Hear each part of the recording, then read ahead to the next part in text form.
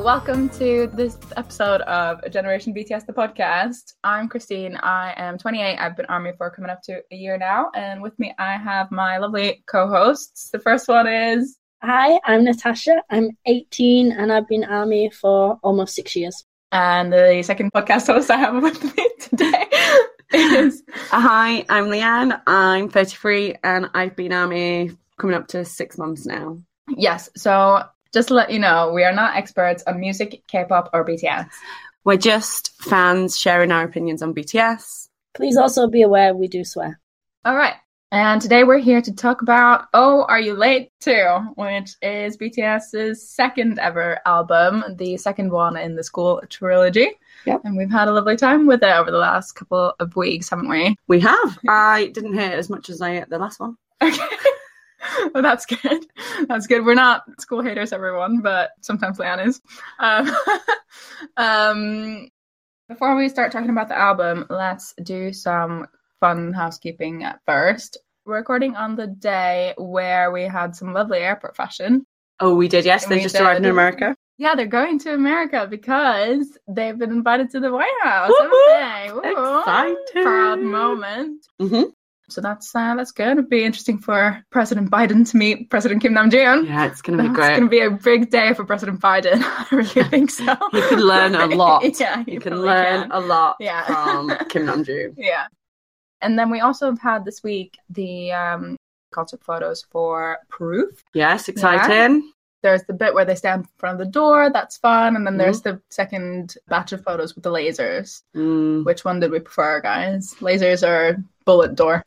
Lasers. Yeah, me too. Lasers. Same, lasers. Yeah, lasers. I think it's the way of the lasers where it cuts across the eye, right? And where it's light in the different parts of the face. Yeah, they're a bit cooler. Yeah, they're a bit cooler. Yeah. They're closer up. They are closer up. And that's why they're better. Yeah, I mean, that's fair. We liked that the lasers from the Grammys were obviously early hints, and now you're getting the lasers on the face. Yeah. So we're going into the vault. Yeah, exactly. Where the proof is hidden.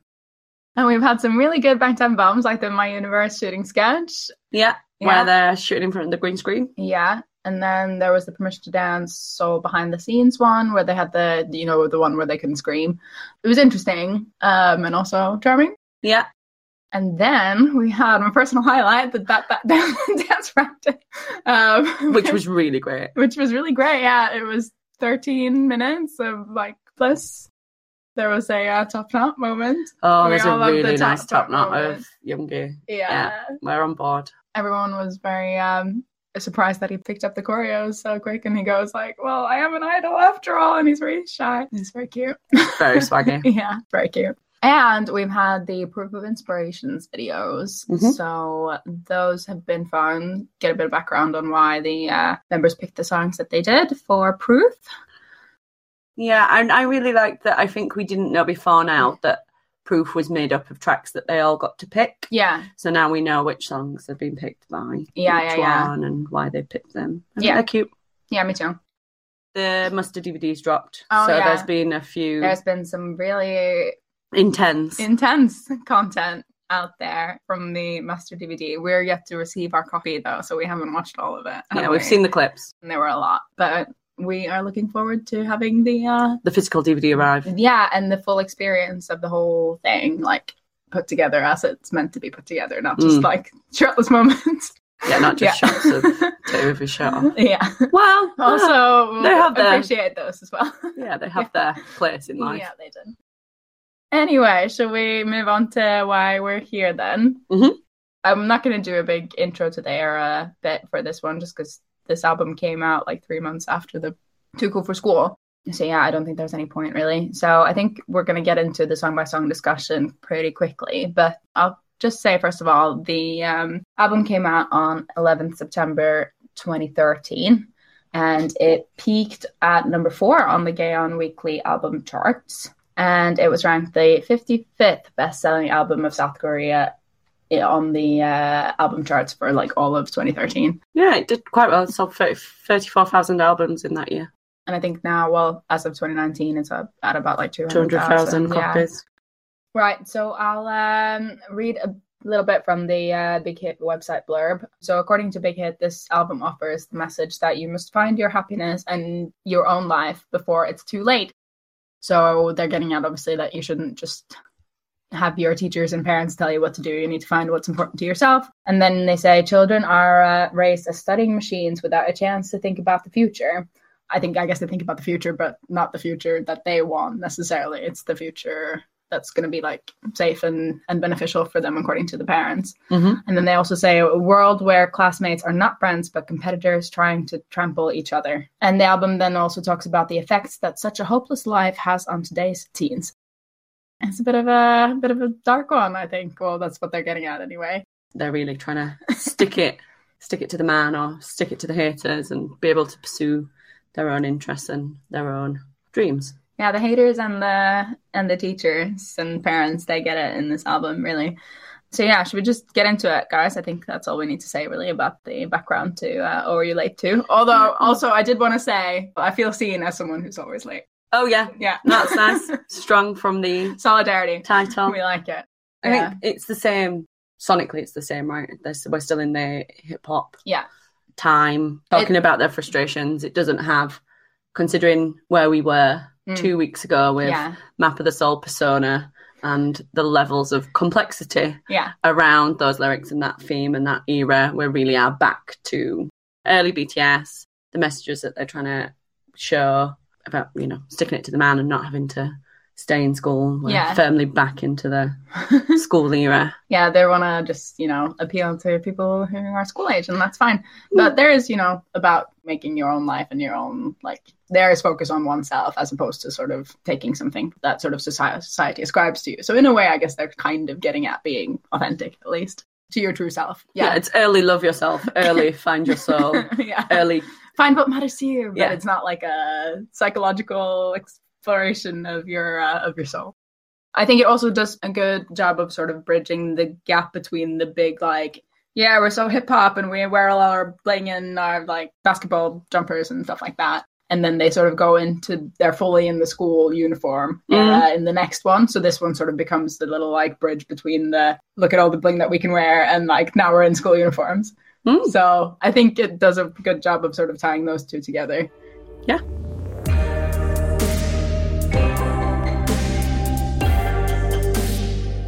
So yeah, should we get started, guys? Yeah, so the intro was written by P-Dog and RM, and it was produced by P-Dog. It comes with 2 comeback trailers.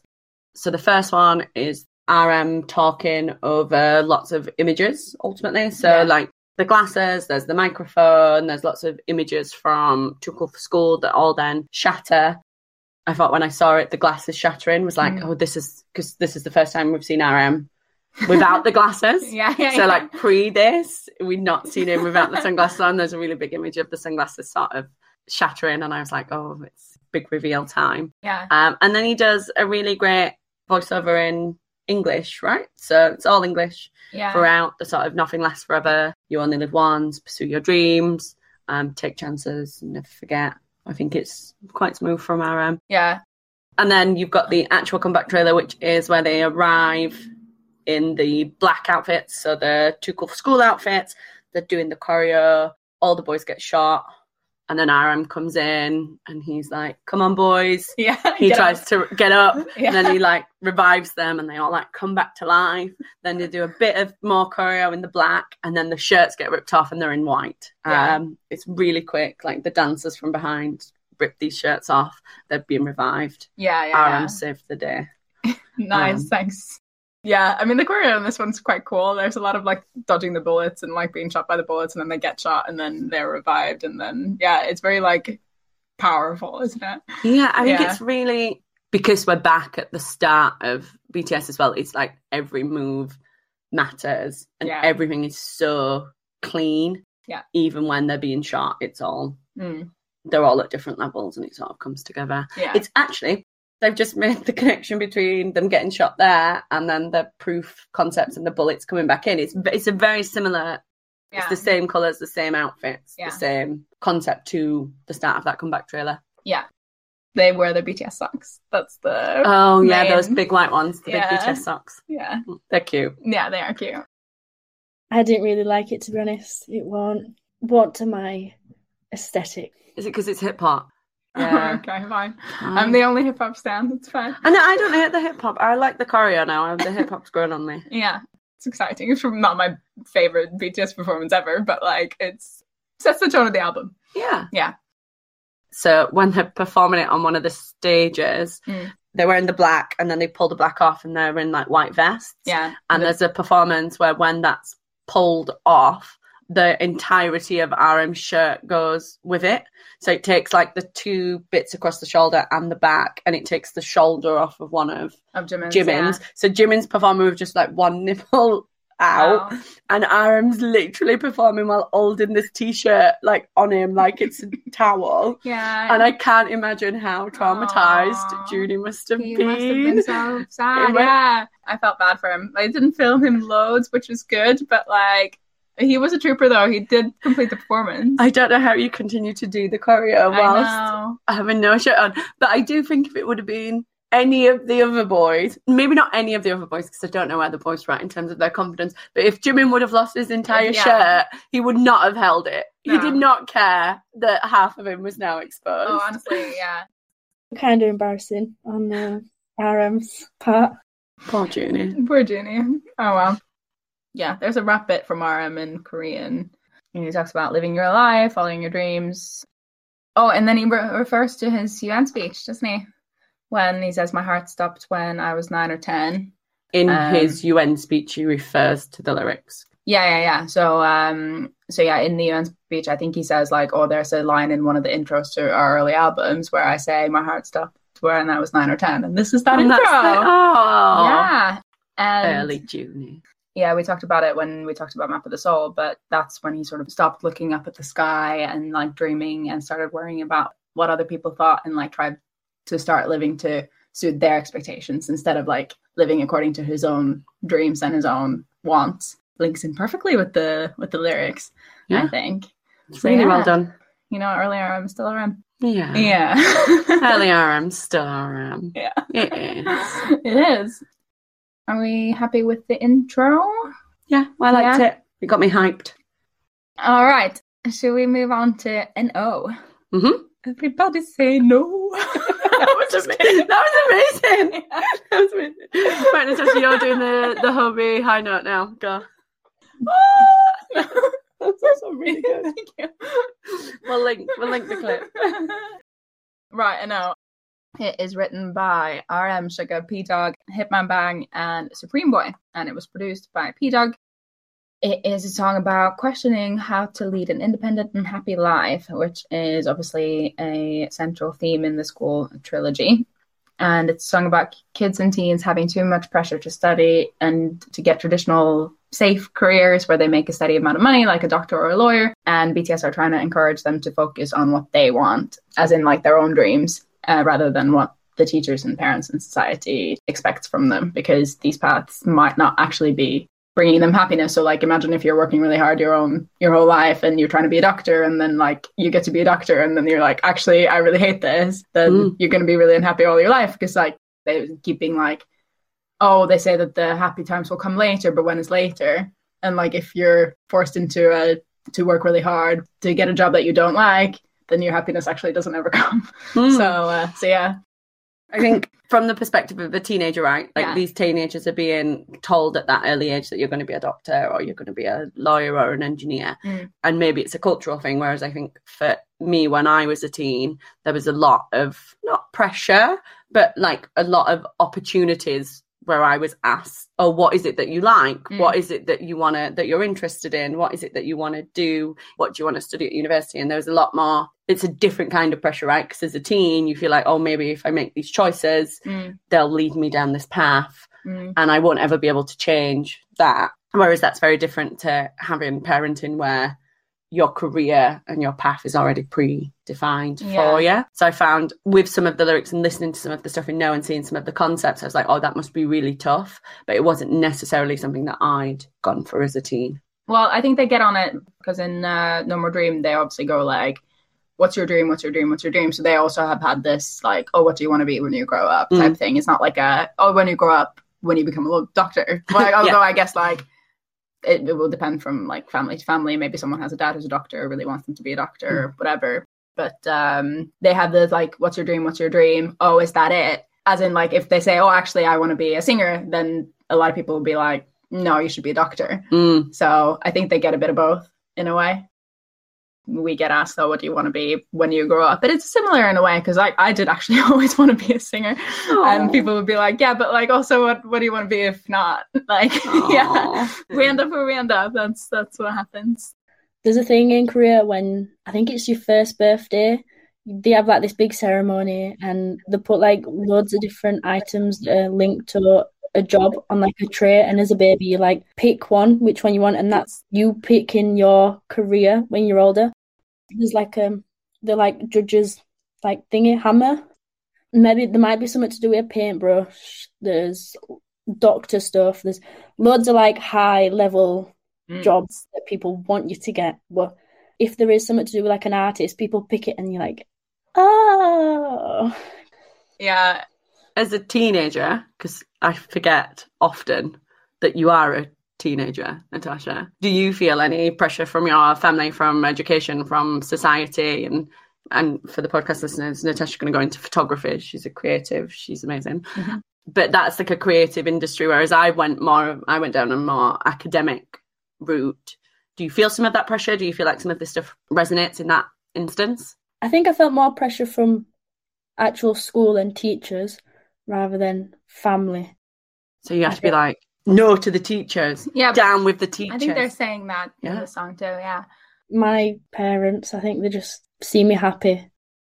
I'm more creative, so I've never been someone to be like, oh my God, I need to study for this, I need to cram all this in, and they've never seen me to be like that.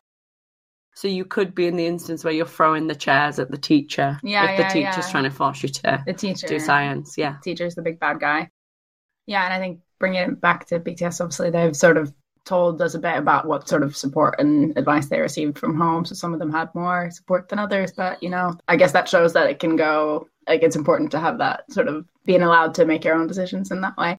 I think there's a difference between sort of expectations and pressure as well, right? Yeah. So I think in the way that Natasha maybe feels it more from teachers and parents, I don't have any control over her day-to-day or her outcomes. I just will, she knows if I'm going to see her, I will probably ask some difficult questions and she'll have to answer those and say where she's at and she's been working on and, you know, what her aspirations are and how she's going to get there. And I'll always offer the support and the help. And that's very different to you must get these grades at this time in these subjects within a school environment, right? And bringing it back within the No video, they all get the same Pearl, they all get the same education, they all wear the same outfits. The difference is the sort of support and love being carbon copies of the same person that's produced out of the sort of the sausage factory of schooling, right? School robots. Yeah. Bringing it back to the lyrics then. So we open with RM saying, a good house, a good car, will these things bring happiness? In Seoul to the sky, would your parents really be happy? It kind of sums up the whole song, right? Like if you get a good job that's good enough to afford a nice house and a good car, then like, is that going to bring you happiness? And then if you go to the Seoul to the sky, which is actually, obviously it means the sky, but it also is an acronym for the 3 most prestigious universities in Korea. So you've got the Seoul National University, Korea University, and Yonsei University.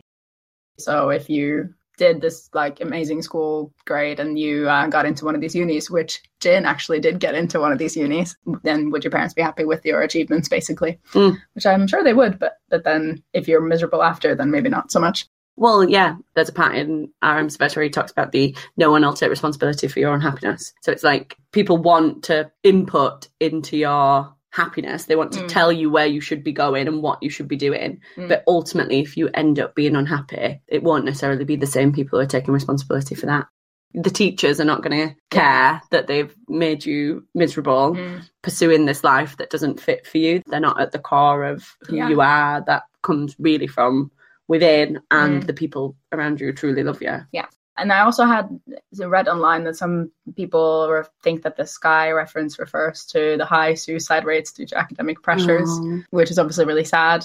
But yeah, really I guess sad. It's a really dark read of these lyrics, which I guess it could also just be about the universities. If that is the reading of the lyrics, it really is at the forefront of mental health issues for young people, right? Because you've got to put it within the context of this is, 10 years ago. So this is 2013 when they're really pushing these messages of how the pressure and expectations that we put on young people is not acceptable. It's not acceptable, and young people have mental health and that needs supporting and growing. And, it really circles back to the beauty of BTS, right? If you can't find love and support from your family and your teachers or people around you, you can find it here.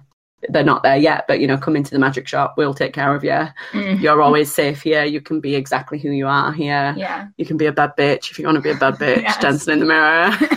You can speak yourself. You can speak yourself, Speak yourself. Exactly. That's right. And yeah, I don't know, I've got friends, I've got acquaintances that will say that, BTS saved their lives. So that's... Yep, I've seen a lot of people who have said that. Yeah, I think that's what, they're getting at, the sort of feeling like this is sort of a safe harbor. So JK starts off the rap bit, which is fun. He goes, "Dream is gone, no time to breathe. Schoolhouse and PC room is all we have." Yeah. And then Sugar goes, "Who's the one that made us into study machines? It's either number one or a failure. And who do you think is the one who makes us step up on even our own close friends to climb up?" So it's this very competitive environment. Yeah. You can't show solidarity with your friends even. You have to beat them to number one spot in the class. Otherwise you've failed. Yeah. Number two is not good enough. Yeah.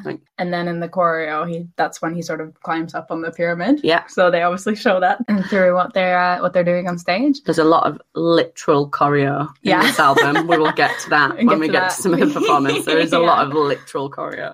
That's one that actually kind of, the choreo helps the lyrics sort of hit, I think. It also links back to the blurb. Then B and JK do the little pre-chorus thing, and they say, "Adults tell me that hardships are only momentarily, to endure a little more, to do it later. You have to work hard now so that you can be happy later, but when it's later," I'm even if you don't, and you don't have the guarantee that you will be happy later, because you've not been allowed to explore your interests, your hobbies, your passions. Yeah, exactly. And then we go into the chorus where they do the "everybody say no," but no. They do the hand for. Yeah, I mean, if everyone says no, then obviously the society can't work like that anymore. Because if everyone says no, actually, I don't want to try and be number one, then if everyone resists, then it will stop. So maybe that's the only way that they can get out of this sort of situation. Then they say, "It can't be any later, don't be trapped in someone else's dream." And then they go, "We roll, we roll, we roll." And they do the body roll. They do the body rolls, yeah, exactly. I think they might have just put that lyric in to get the body rolls in. Well, yeah. I'm not unhappy about it. No, me neither. And the next verse where J-Hope goes, "My unhappiness is past its limit." And RM says, "Adults say that we have it so easy. They say I'm on my way to happiness. Then how do you explain my unhappiness?" So yeah. Beautiful. Yeah, really good. Yeah, it definitely gets across the message, I think. And then they go into the chorus again, and then there's a big dance break, and there's not really any more lyrics after that. But yeah, I think it also hints at the topics that we're going to start to go into. Yeah, the ones, anti-society ones. Yeah, exactly. It's definitely one with a political message, which obviously BTS are they do that sort of song, and I don't think a lot of other K-pop bands were doing a lot of big political messages, especially not at the time. So that's good. Anyone have any thoughts on the lyrics? I really like them. I think "No" is a really good lead single, and you can tell why it's the lead single. It really fits within the era, it fits within the message, and then it's driven by this sort of let's all get together and stick it to the man. Yeah. I really like it. Yeah, me it's too. Good. It's a good follow-up from "No More Dream," isn't it? It is. The lyrics to me were... if you read into it, is definitely better than the actual sound of the song. Personally, I don't love the song, but the message behind the song is definitely a lot better. Less cringe than "No More Dream." Same level of cringe. Yeah, it's a better song and better lyrics, but it does sort of hark back to "No More Dreams." Yeah, it's an evolution from there. Right, should we talk about the music video for a bit? Mm-hmm. The music video, I guess I forgot to say at the top that NO actually also stands for no offense. So the music video is set in a dystopian school, so the teachers have the paint on their face and they look very Matrixy, I imagine. And then the students are all, to Leanne's point, they look identical. So they've got the like bowl haircut and the coconut. Yeah. A lot of the coconut here and the white makeup. They're sort of mechanical, robotic. There's like this futuristic whiteboard and the desk with the red writing on, which really reminded me of that scene in Harry Potter where they have to write with their blood for some reason. It's just, Maybe that's what it meant. Maybe it was like the blood of the students. Yeah, it's just really red. Blood, sweat and tears. Yeah. Oh, yeah. All that. They're putting their blood, sweat and tears into this schoolwork. Is it worth it? Yeah. No. I know. No offense. Okay, and then they sort of start to fight back to the teachers, right? They sort of start to malfunction as the robot students, and they start fighting back, and then the classroom explodes, and then there's this break where they're in the white outfits instead of the, like, school uniform things. And then they walk down the stairs, and they've got the string players on either side, and then they start doing the choreo. JK looks super angry, I've written. Jimin has coconut hair. Yeah. Both things are true. And Suga is no longer a bronze baby, but I think this just teaches us to appreciate what we have when we have it, right? Yeah, Squishy Min Yoongi, it's a shame that he's not a bronze baby anymore, but it's a real lesson in gratefulness. Yeah, it really is. Sorry, we just found that hilarious. If you haven't seen the clip, I recommend you do that right now and then come back and listen to the rest of the podcast because it's great. But it's the Squishy Min Yoongi Guide to the NO Era where she talks about the stop of Suga's contouring. So no longer a bronze baby, but it just teaches us to appreciate what we have when we have it. And he's got this weird kind of scarlet hairdo with the curling iron curls and the bandana tied at the front. It's weird but cute, I've written, but also he's trying to be all badass rappery and it just doesn't really work. And then also he's got this awful fur coat on, which fire that stylist, please. Yeah, some of the looks in nowhere. None of the looks. Sugar's is the worst. Yeah, Sugar's is the by worst. far the worst. Yeah. Sugar's is the worst. He's got like 15 chains on. Yeah, they all have 15 chains on. No, Sugar's got the most. Yeah, he does. He was always the most iced. I don't know if he's like insisted on being the most iced. Yeah, because he's he's the lead rapper. Baddest. Yeah. Get lost. Jin looks quite good in this. Yeah. Yeah, I like Jin in the white coat. RM still has sunglasses. Yeah, they've not come off yet. Jimin still has his guns out. And then the dance break where they sort of fight the riot police and then they launch Jimin into the air and then he does this big fly kick. Amazing. While he's in the air. So they like throw him up and then he lands and then he like goes straight into the fly kick. And it's really, really good. You know, choreography wise, I wrote down Tay does a great job with the body rolls because that's like mainly the thing that he does. Yeah, and throughout the album he works on props. Tay on props features a lot. We'll get back to that. And then there's Suga climbing on RM and Jin. There's also this bit where, like, just before Jimin does his big fly kick, the fight with the riot police who are the dancers, and then they all, like, get, like, put in... Oh, when they all go onto their knees. Yeah. Yeah, that's a really great day. Yeah. I'm happy about that, where they're all on their knees with their arms behind their back. Yeah, that's fun. Good. Yeah, that's really great. Yeah. Do you want to say anything about the music video, Tasha? Just something to add to yours, looking through the pictures in the album. So you said that RM's got his sunglasses on still, and Sugar's got his chains. J-Hope in the photos, he's still got like kind of his face covered. Yeah, he's got like a high neck. That's like, and then the pictures in their album is literally like further up, like holding on to top right, so it like covers more of his face. Oh gosh, yeah. He's got the like the roll neck all covered. Oh, that's a really soft transition away, isn't it? Yeah, but you're right. It definitely. Oh, Hobie. Yeah. Jimin's giving a bit of ab. Jimin's got his abs out. Yeah. Yeah. No, you're right. Actually, yeah. This is on brand for all of them. So we've got sunglasses, we've got abs, we've got half face covered, we've got bandana tied at the front, and then JK looking like he's tan. Yeah. On brand. Yeah. Yeah. RM's Afro Air, which then once they start to get more popular, gets called out for cultural appropriation. There is a lot of like future things that do get pulled up for like cultural appropriation or whatever. It's a problem in K-pop in general, isn't it?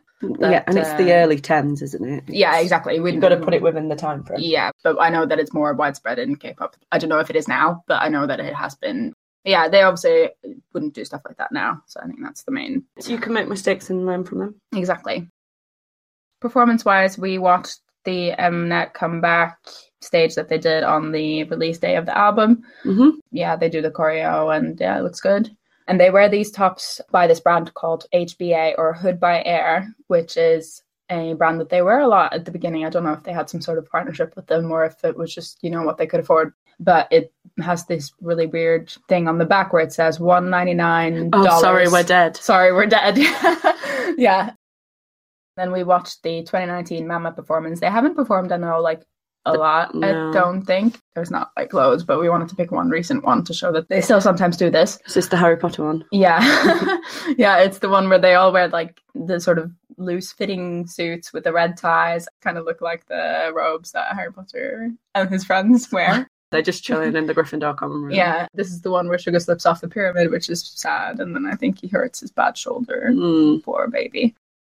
They do a shortened version of the song. I think they miss out the entire second verse, but they still do the whole dance break, complete with Jimin's fly kick. And the body rolls are, more we can enjoy them and feel good about it.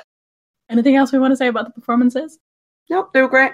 Perfect. Shall we move on to We On? We On. I picked up We On, so it was written by P-Dog, RM, Sugar and J-Hope, and it was produced by P-Dog. And We On really is sort of a respond to critics, isn't it? So as RM says, regardless of what others say or do, he's just here for the music, and that's what matters eventually. Critics will always be there, and you'll never be able to please everyone in the world, and that's sort of the overall theme. And all the boys sort of take a verse in that with RM's reference to early RMs. So we're getting some of the personas out. So he references Run, which is his early hip-hop name, and obviously him as Rapmon. Now, the sort of references to the two being parts of him is him implying that his identity as an idol doesn't stop him from being a rapper. It can be both. The rap scene had rejected them for being idols and the idol scene had rejected them for being rappers, and he's sort of pushing those themes that he can be both. And then there's a really good line where he puts a play on words. The line goes, I know you suck. Yeah. So the line is meant to be, I know you pretty well, but pretty well in Korean is suck. So it comes off as, I know you suck. Yeah. Which is it's a really good play on words with the English and the Korean. Yeah, I just thought when I listened to it the first time, I just thought he said, I know you suck, but then I read the lyrics and I was like, oh, right. So yeah, he talks a bit about love and affection. Some reps are quite vapid. There's the reference to the Smack Cracker dolls. Yeah. Which I was sort of confused about. Did you get any? No. I just think it's dolls. A let's call them some names type thing. Unless it's about, I don't know if Smack Cracker in Korean, does that imply drugs? Maybe. Because I know that there's a bit in Data where Sugar talks about the rappers on drugs, which I think is a thing where some people get really high and then write lyrics, and they're saying that they don't need that. Yeah, that's probably a reference there. And then he says stuff like, you're always talking smack about my sunglasses, my hairstyle, my name. So really laying out how people are awful to him.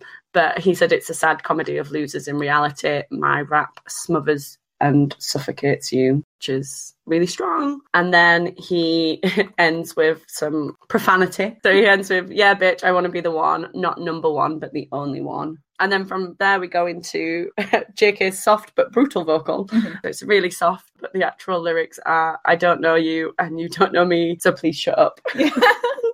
Don't worry about me, I'm better than you and will continue to be so. Good that you know, JK, you knew early on. He's better than everyone and everything. It's okay. But it's really, the way that he sings it is really soft. Yeah. It's really soft and happy. It's one of those moments we've had across the podcast, right, where you think a song's about something, yeah. And it's not. Yeah, no. The chorus is just about, they're here for the music. We on. They're going to promise us, they're going to show us. And then we go back into Sugar's verse. So talking about being a rapper and how great a rapper he is. He really bigs up on that. He's got a really great line, which is, I graduated from being a trainee, celebrate. I'm a rap black belt. You're just a green belt. There's no growth. Here, guys, feel more inferior. Which I think is pretty harsh. He didn't mention the bit where he goes, I'm killer, Jack the Ripper. I'll pierce you with my sharp tongue. He likes that. Yeah, I did. And he says Jack the Ripper in English, doesn't he? Yeah. And then he says, the haters who looked down on me before my debut, you were filled with hip-hop pride, but now you're beneath me. So J-Hope's got his first reference to Too Cool for School. Promotions received standing ovations. This is for all the kids who smirked at us. Congratulations.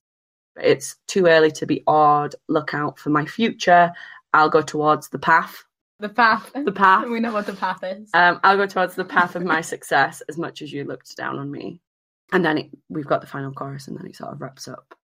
So when I read through the lyrics and I was looking at this, I thought that Are You Late 2 came out much later, but it didn't. When you said, it only came out 3 months after Too Cool for School, I was like, surely they weren't like this successful that like 3 months later they're just like, yeah, we're the best thing that ever happened, down with all the haters, we've debuted. They sold 24,000 copies of Too Cool for School, and yet came back like they were the best thing that had ever happened to K-pop, which is true now, but I think at this point in time was potentially not true. Yeah, bit of a stretch. I thought that too. I was like, when he goes like, I took off for school, this was a standing ovation, it was great success, I was like, was it really?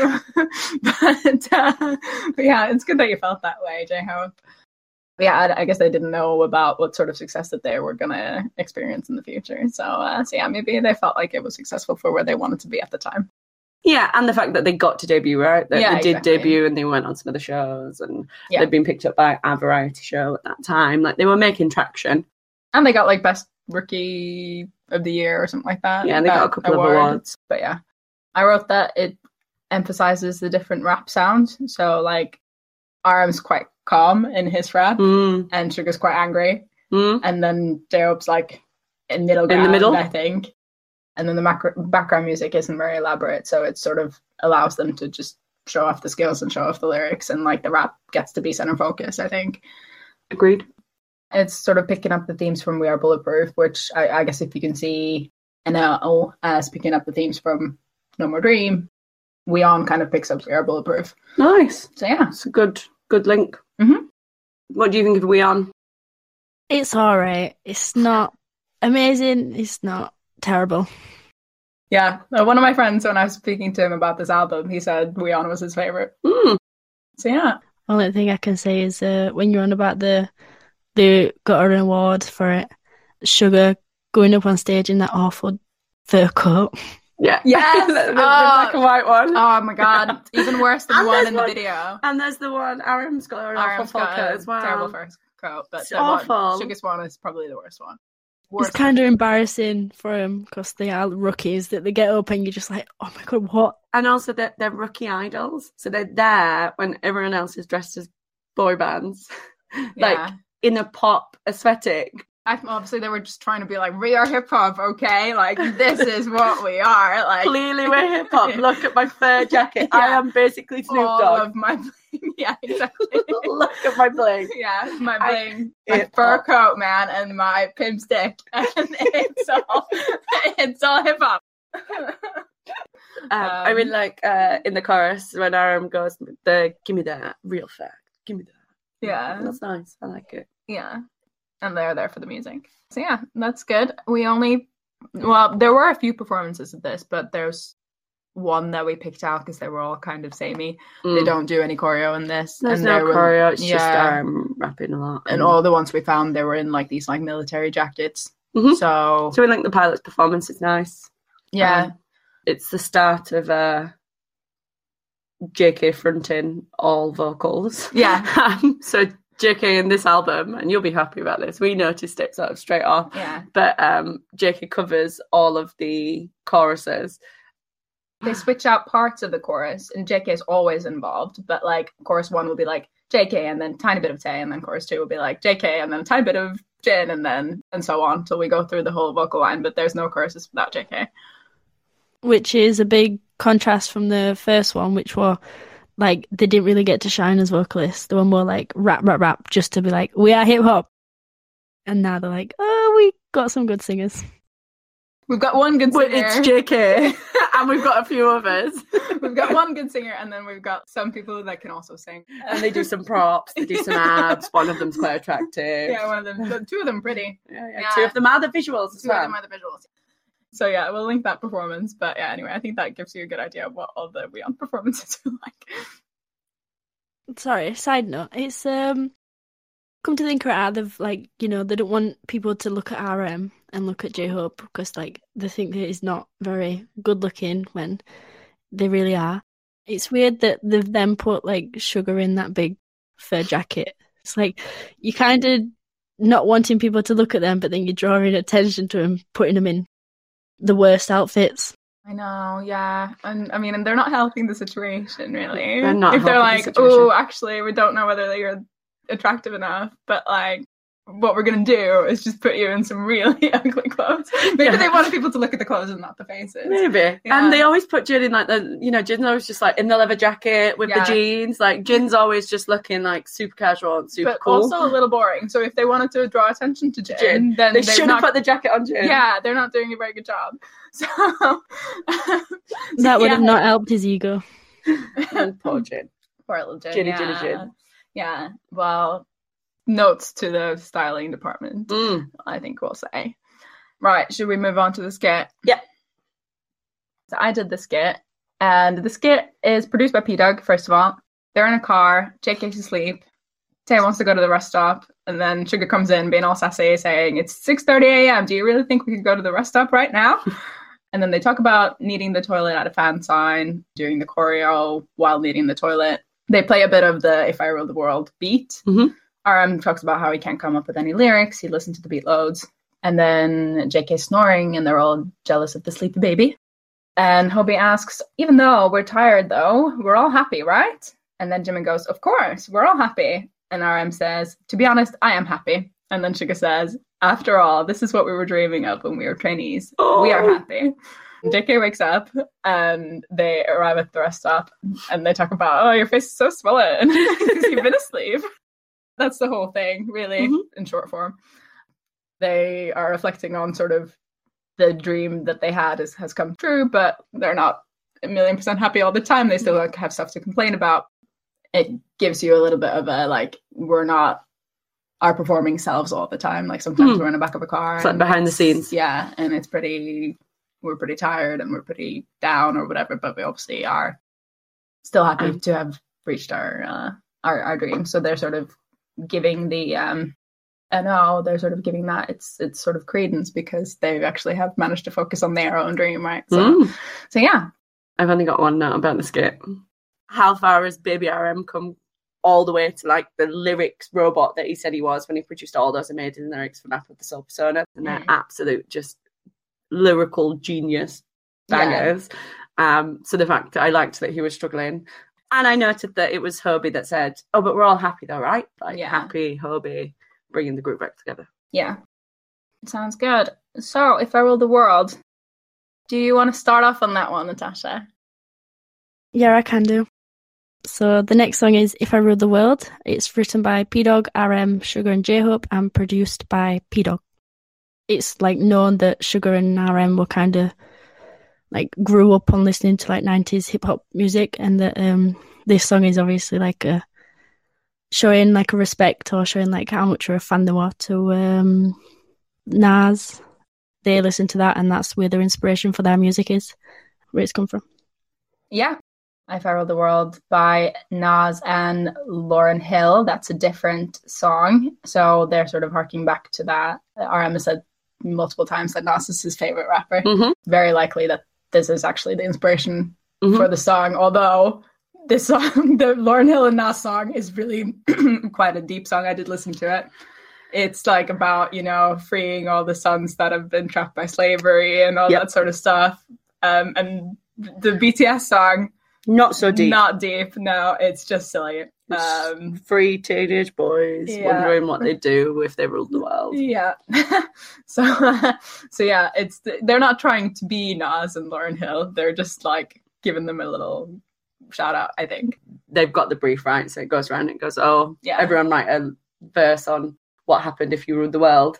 And actually they are just teenage boys. But I'm sure they three boys, even if they are like 19, 20 years old, they could have been like, oh, well, we want world peace. World peace, and I want more equality. And they were like, no, I want the girls. Yeah. I want the girls, and I want the money, and I want the car. Right, okay. And then it starts off with my least favorite bit where RM goes, West Side till I die. It's really cringe. Really? So RM, yeah, as we sort of just wants all the girls. He just wants all the girls. But there's no racism when it comes to girls. So maybe that is a bit deep. Let's hope there's no racism in general. No, but when it comes to girls. Especially not when it comes to girls. European, Asian, Caucasian, whatever. Yeah. All the girls. Yeah, true. We're a far cry from President Kim Nam-joon, who's going to go meet Joe Biden here. Yeah, but he does have his own collection in this world. And he name drops a lot of designers first, and then he says Kim Nam-joon collection, all the clothes would be black. So yeah. There was a little note in the Genius lyrics that said that RM in the early years was obsessed with only wearing black, but he's since admitted that this came from a place of insecurity on him. Mm-hmm. I'd pick my nose out of boredom. Yeah. If I ruled the world, I'd pick my nose out of boredom, so I'll make a song and make everyone on Earth sing it. Yeah.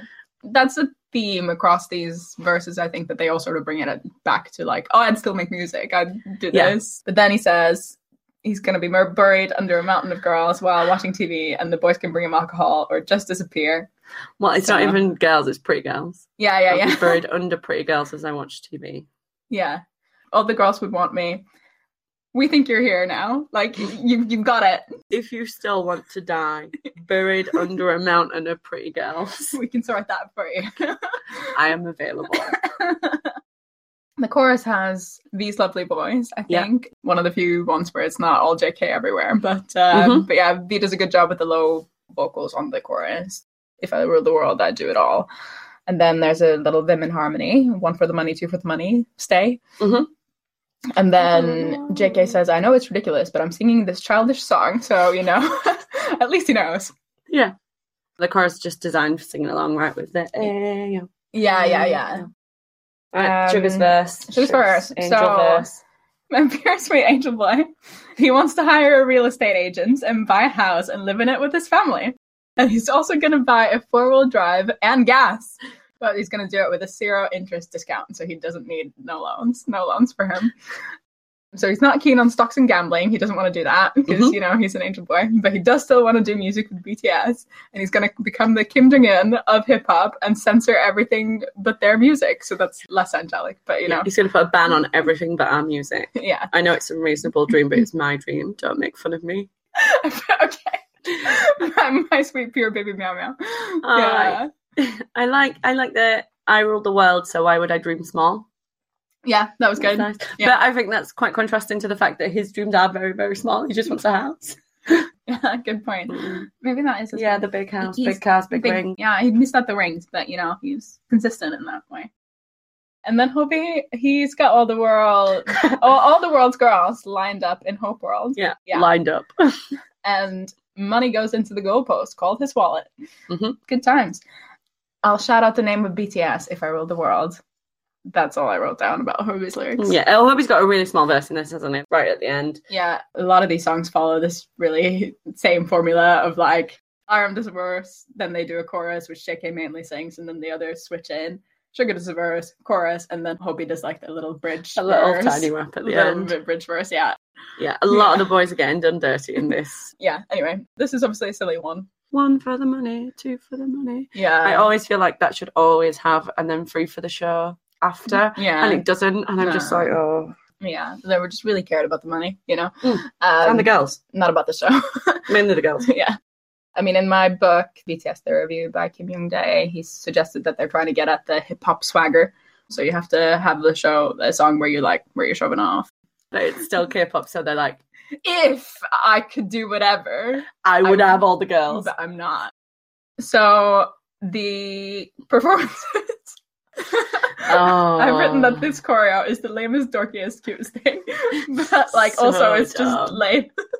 So this is the first time watching it, and I watched it, and when they like form the house and then open the house, Sugar actually rides on Tay's back, pretending that the boys are a 4-wheel drive, even though there's 6 of them, and they're literally acting out the lyrics. So there's a point in one of the performances where when Aram says, I'd pick my nose, he puts his finger like near his nose and then waves it. Yeah, the choreography first is just the worst thing. Good on him for maintaining his composure and still rapping. I don't know whether I can say that he still looks swaggy. No, he doesn't. He doesn't really.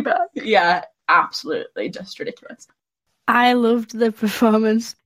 Good old goofy BTS just trying to cheer me up and make me be a bad bitch. That is part of why we love them. This is true. Yeah, chaotic. That's the thing. We've watched the first muster performance, and then there's one in Navy school uniforms. There's a really a long shot of Jimin just sticking his tongue out, and he's being Jimin. And then there's a Jimin focus of them doing it in Chile from 2015, which is a little bit more recent. Which I linked because during that, after Sugar gets off the car, he ends up hitting Jimin in the face with his butt, and then Jimin's just confused and dazed the whole way through. I thought it was the most hilarious thing I've ever seen. Plus, it's really nice to see a Jimin focus because he is in a vest. Yeah, he looks good in that clip. That's when he has the ginger Jimin hair, which is good. And as well, you can definitely see his facial expressions more. You can see each move he does, and you can see him gorgeous. Yeah, you can see him smiling at the lyrics whilst acting out the stupid choreo. He's this is so dumb. Yeah, I mean, I like the one with the Navy uniforms because that's when they stop to do the heyo heyo bit. Oh yeah, that one's really good. Yeah, and all the crowd responds, and yeah, that's cute. Yeah, this is the one where Sugar Sky has Liam Gallagher hair, which is a tough day, but it's still good. What's Tay wearing? He is wearing interesting. A Navy school uniform. Interesting. He is wearing a Navy school uniform. What's his hair like? Tell us about V's hair. It's normal and brown. I don't know whether that's right. I wrote down the Liam Gallagher hair, okay? I wouldn't have remembered it otherwise. It stood out to me. Never mind. Okay. Right, okay. Should we move on to Coffee? Coffee's your song, Natasha. Take it away. So the next song is Coffee, which is written by Urban Zakpat, P-Dog, Slow Rabbit, RM, J-Hope, and Sugar, and produced by P-Dog and Slow Rabbit.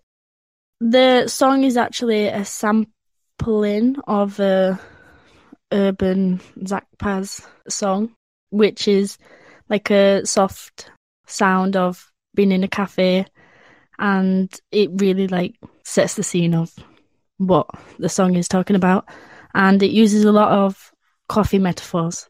It does, yes. Yeah, really deep, complicated plot lines here, guys. Stick with us. Yes. It's a soft boy band vibe song, I think. I wrote down that the Urban Zakapa song called Kupira Masigu. Wow. According to Google Translate, that means drink coffee. So, the lines are all there. It's a running coffee theme. Really. JK starts, baby, baby, you're a caramel macchiato, your scent is still sweet on my lips. And he sings it really well. I mean, it's not the deepest lyric, but he does sing it really nicely. Do you want to talk about Arms first? Yeah, Aram talks about meeting a girl and ultimately them being broken up now. That she used to be sweet like the caramel macchiato, and now there's references later on that she's become sort of an Americano. And he sort of opens with, girl, I debuted, that's enough, right? I made a bet with the world on how much I'd succeed. My half-moon smile that I only showed to you. So he's really talking about, he's successful now. But then it was when we dated, I wonder what kind of taste this was. But this cold and bitter aftertaste makes sense that now that you're not here, girl. So she really sort of changes in his flavour profile. Yeah, that's when he's drinking the Americanos, that cold and bitter aftertaste. Then he's like, oh, right, this is why I remember. Yeah. Yeah. He confesses that now that the love is over, he also says that he stopped drinking them, right? That he stopped drinking macchiatos, paralleling how he no longer feels the same. The Americano is much more bitter. And yet he's still drinking the Americano and being reminded of these sort of sad memories and bitterness.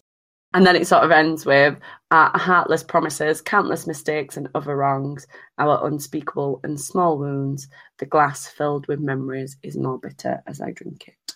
He's very dark at the end, yeah. I don't know whether it's about a relationship that ended naturally, or whether it was a relationship that he had to give up because he became a trainee. We obviously talked about well, I debuted, that's enough, right? Like, oh, that's enough. Like, I don't need a relationship because I've debuted. Right. And he says, the Half Moon's Might I only showed you. I'm doing it again now because my fans are curious. So he's doing it again, but like actually now instead of the relationship, he's got the fans. Yeah. I think that's right. I think the reference of the smile moving to the fans is you're probably right there. Yeah. Then they do the chorus. So that's Tay. He does Baby Baby, you were warmer than the scent of a cafe latte. Both of the chorus bits end on Baby Baby tonight. And I'm always like, what's tonight? I want to know. Does anyone want to do Sugar's verse? No, I think you should do Sugar's verse. Yeah. Okay, I will. He talks about the awkward texts and calls that sort of led him to his first date with this girl, and he was really nervous, but then they naturally turned into lovers. Our first date was sweet, like a caramel macchiato. Wherever we went, we wanted to go together. And yeah, he made me feel the feels again. And then he said, feelings fade with time, like dripping down espresso. Breaking up was like a bitter Americano. My memories still go to that cafe. And he has the bit about why did I bite my nails? Why was I so nervous? Yeah. I think similar to the If I Ruled the World brief, they literally got like a... You must write about a relationship, make it coffee. Yeah. Yeah. JK does some lovely ad-libs over Sugar's verse. He does. Yeah. Do you want to do Hobie's verse? Yes. I've only got a bit for Hobie's verse, but it's sort of... I'm assuming Hobie's got a smaller verse. Hobie's... he actually references the girl as a minty coffee. Yeah. So he's like, I remember we chose to break up after promising our futures together. So I think that's probably not connected to debut. It seems like an old breakup. But as I drink my minty coffee that reminds me of you, I used to think of you, rewind. A lot of time has passed, and these days I sometimes miss you. I wonder why. Yeah. So again, you're sort of getting this reference to bitterness. Yeah, I think that's it for coffee lyrics. Anything to add? It's definitely my type of song. I can vibe with this one. It's a lovely, sweet song, isn't it? Like, I do like it. Right. Performance-wise, Natasha, do you want to talk about the first one where they sit down? Because it's basically just like JK all the time. JK and his 6 backup members. Yeah, I just put that they all look like babies. You like get to hear the vocals very well. Yeah, true. They're all kind of sat down. They obviously like pan to their actors when they're doing their verses, but like mostly it's just like JK sitting in the middle. He's lit up in this golden light, and he's very much the golden matinee personified. So it's great. Yeah. And then we watched one where they sing it on a radio show. I think the one for the radio show, Hobie's wearing a brown jumper. It's got some chips on it. And he sort of looks up, realises that he's wearing the chip jumper, and then like raises the chips into his mouth from the jumper. It's literally the cutest thing I've ever seen. Yeah. And then just sort of gets on with it. And it's just adorable. Very cute, very cute. So yeah, and Sugar reads the lyrics off his phone. He does. I wasn't going to say that because of your earlier comments, but yeah, he does. And he's got the world's biggest scarf on, which is also weird. But still. What's Tay wearing? You don't even know. I know the ones that I wrote down, okay? I think he's wearing a blue shirt. Yes. It's a really lovely blue shirt he's wearing. Thank you very much. Next song is the Cypher Part 1. So obviously it's the opening of the legendary Cypher series. Exciting. Well, not really, because they have the Circle Room Cypher. The Circle Room Cypher, yeah. This is the first official Cypher, which is cool. If you don't know, the Cypher is a 4-part series, or there's 4 parts per now. I think everyone's hoping for the Cypher 5 with the Cypher Part V. Yeah. Cypher Part V. Yeah. V. Exactly. The Roman. Oh, yeah. It's a missed opportunity. Yeah. It really and is. B really wants to be part of the Cypher. He really wants to, yeah, exactly. Right. I looked into the Cypher. Yeah. Cypher Part 1, it was written by Supreme Boy, RM, Sugar, J-Hope, and it was produced by Supreme Boy. The Cypher's got 3 sections. Yeah. So it's just the rap line, there's no vocal line there, and it's just the sort of the lead rapper and the other 2 rappers. Yes. So really the Cypher is just about how they're annoyed at the haters. Yeah. RM's annoyed at the one people that look down on him. Yeah. And RM's got some really good bits in this though. He's got the monster bit, which is sort of in English, the like So I bring the monster back, my monster swag. So this is the monster track because of my freaking monster rap. Yeah. Which is just really great. Yeah. And back then he is still called Rap Monster. Exactly. Before he changes his name. So yeah, there's some references in there about him being like a third generation leader. He's going to lead. I liked that they mentioned the word generation. I felt like that was us. Yeah. This is a generation change, I'm saying. I was like, yeah. There is a reference in there that he's got to Hong Kil-dong, which is ultimately based on a North Korean historical drama. It's the story of Robin Hood. He's like a Robin Hood-like bandit, so stealing from the rich, giving to the poor. And then he also references the Cassius sword. It's like a gaming reference, an anime gaming reference, that you need that sword to connect and rebuild the world. Yeah. Cassius Lance is also the one that killed Julius Caesar, I found out. Also a big leader. And then it ends on now look at me and tell me who's in your top 5. Rap Monster, Randa, Leader, Rapmon, your dad. Your dad. Your dad. Your my dad. All day long. I put that in all caps. I wondered if the top 5 was a MySpace reference. Natasha, you're too young for this. But you know the MySpace top 5 where you used to have your top 5 friends? I think he's talking about the top 5 rappers. But... No, it's his top 5 MySpace friends. All himself. Sure, yeah. So we're getting references to the early versions of Persona, right? And then that's followed up by Hobie, who does so many references to Hope World. Love it. Yeah, I thought Hope World came like much later, but it doesn't. It's referenced throughout this album. Yeah, I thought so too. I was really like, oh, you already knew about Hope World. This is great. Yeah, we created Hope World, already a thing. And then, in 2018, it could become the album. So yeah. So right now it's Hope World from BTS. Everyone follows me. My potential gets retweeted, like the MySpace reference. Then he starts on the cipher to fill up the track. I'll reveal my aspirations. I'm above the minors. It's a major difference from you. So I really liked that baseball reference, which there's another baseball reference that comes up in Attack on Bangtan, but it's sort of minor league and major leagues. If you're jealous, go to the hospital, 2 weeks to heal. Which is... Dr. Hobie to the rescue. It takes 2 weeks to get over this. Yeah, it takes 2 weeks to get over my Hope World jealousy. Yeah, nice. And then it goes into the lead rapper. The lead rapper's up. She talks a bit about them being inferior, right? And him just being the best rapper ever. Then Sugar goes on to his bit, which is, feel a little more inferior. The quality of my pronunciation is 4K. I'm dope, man. I'm the Chopin of the beat, which is obviously the really famous classical musician that he's likening himself to. So he's like, I'm as good a rapper as Chopin is a composer. Yes. And we do know that Little Meow Meow thought he would be a composer. Yeah, a composer or a producer. A producer. But he said, I won't ever change. I was born a rapper. My attitude is my mentor.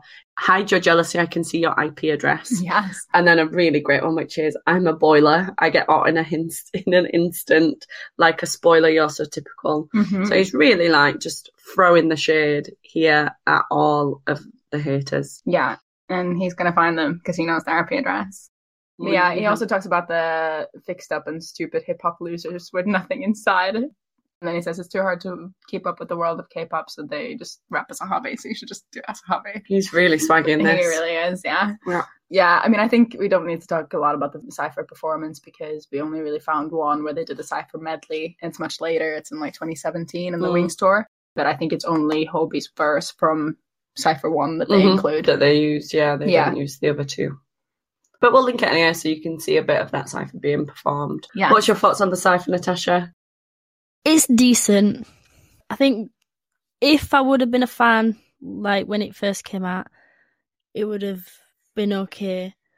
But once you listen to the more recent ones, this one just goes straight to the bottom, at least.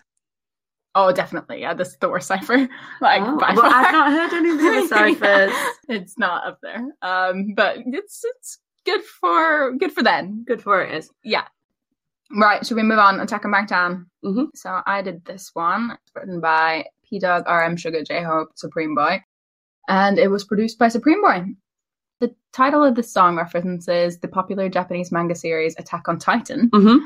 And it's a really fun song. It's really energetic in terms of like, the happiness that they bring, energy, the drive. And yeah, you really just want to watch this Rise of Bangtan because I think that's a different take on my Spotify. It's Attack on Bangtan, but they also call it Rise of Bangtan.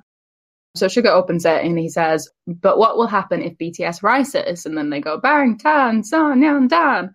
And then that line apparently is based on this meme called Dragon. It's Dragon, basically, from 2005. And it's from a cartoon called StarCraft. There's this dramatic close-up that they have in this cartoon. And then the character asks, what if Dragon went to the rescue? And then the other characters in the cartoon reply, Dragon! And then people started texting it to each other, being like, but what if the dragon went to the rescue? And then the other people in the chat would have to reply, Dragon!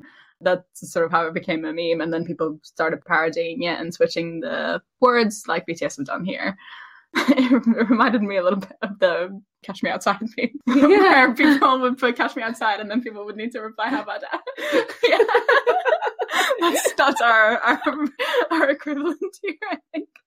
But yeah, that's why he says it in the weird voice. It's like a weird parodying meme thing. Yeah. Instead of saying, Dragon, they go, Bang, Tan, Son, Dan. Got it. Yeah.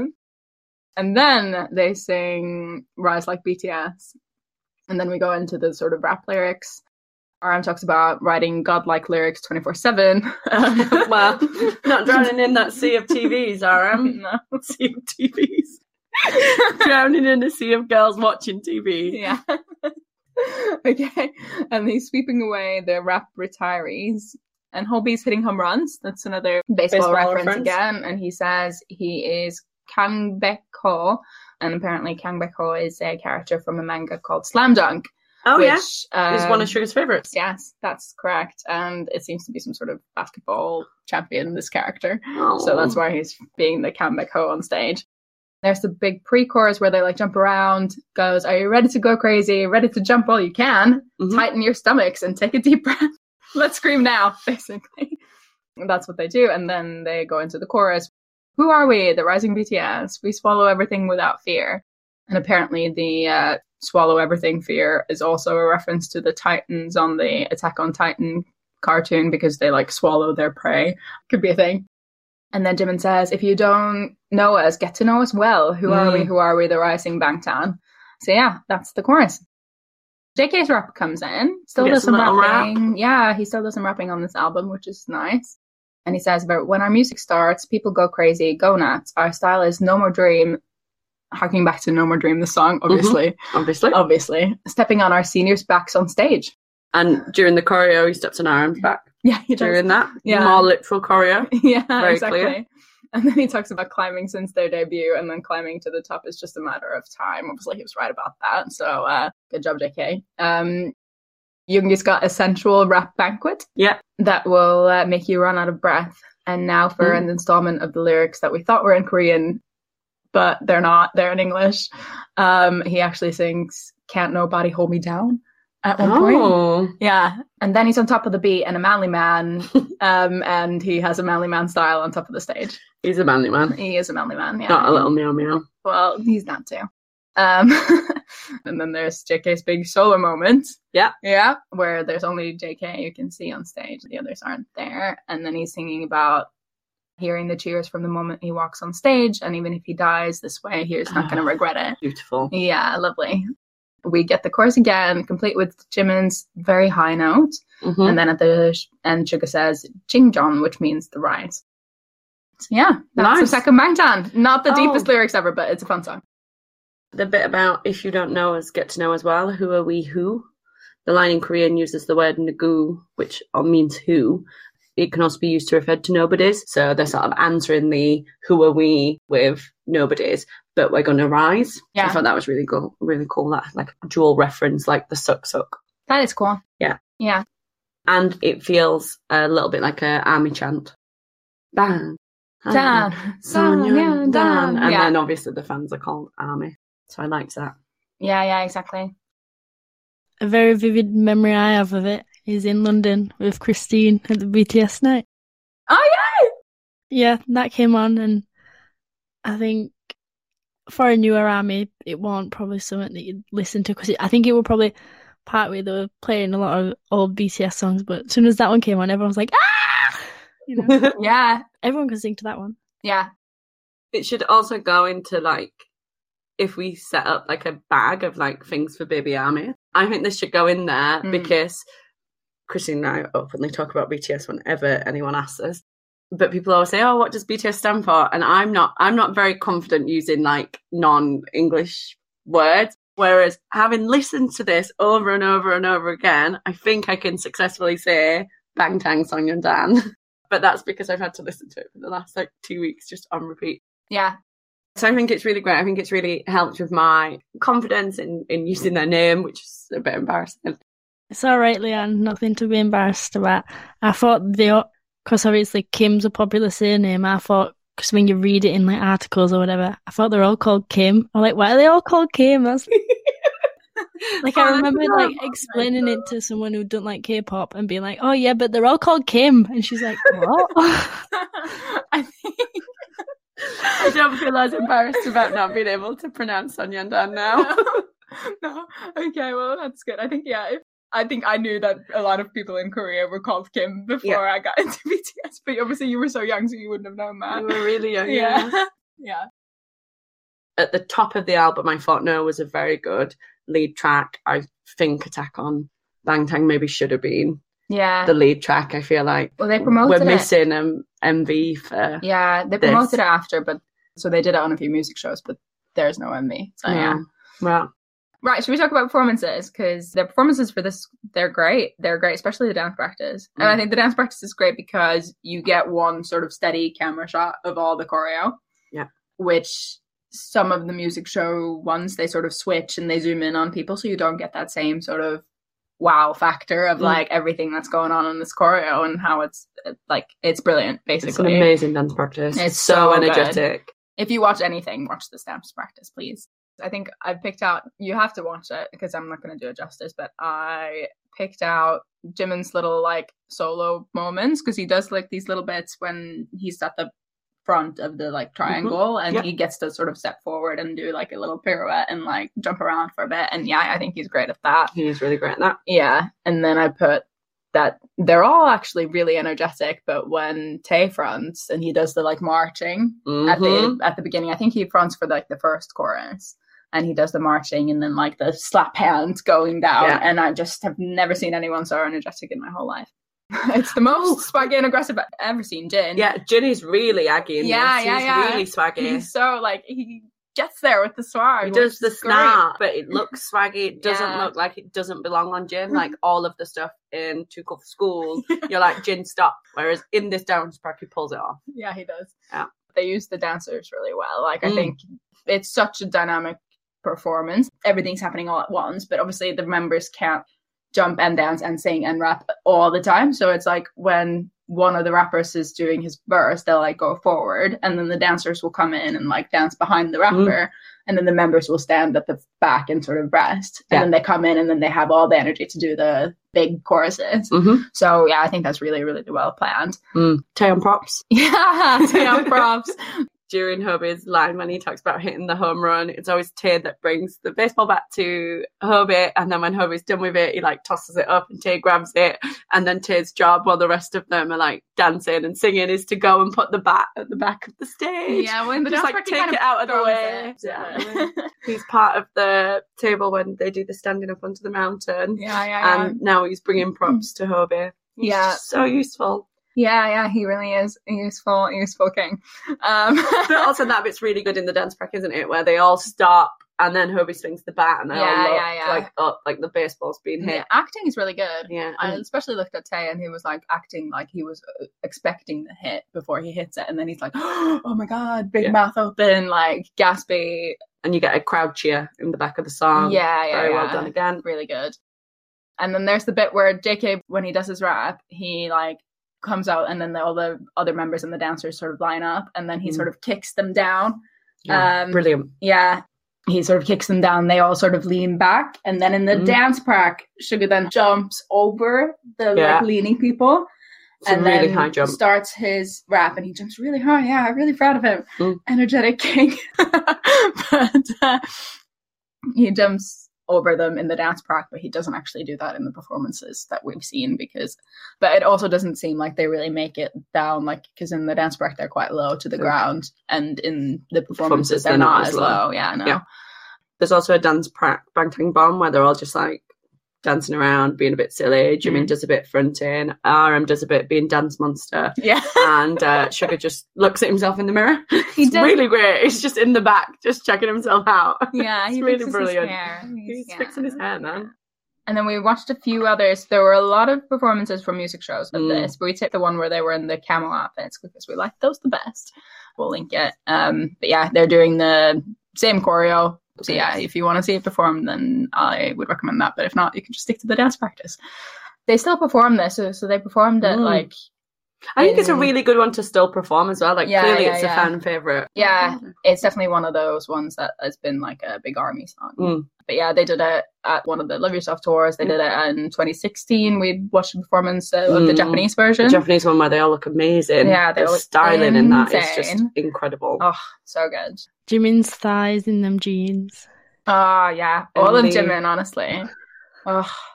Because it's like the jeans are there, but there's not a lot of jean there. They're really big cutouts. Everyone has those in their jeans, but I think Jimin's are the biggest. Well, always. Jimin's always has to be showing the most amount of flesh.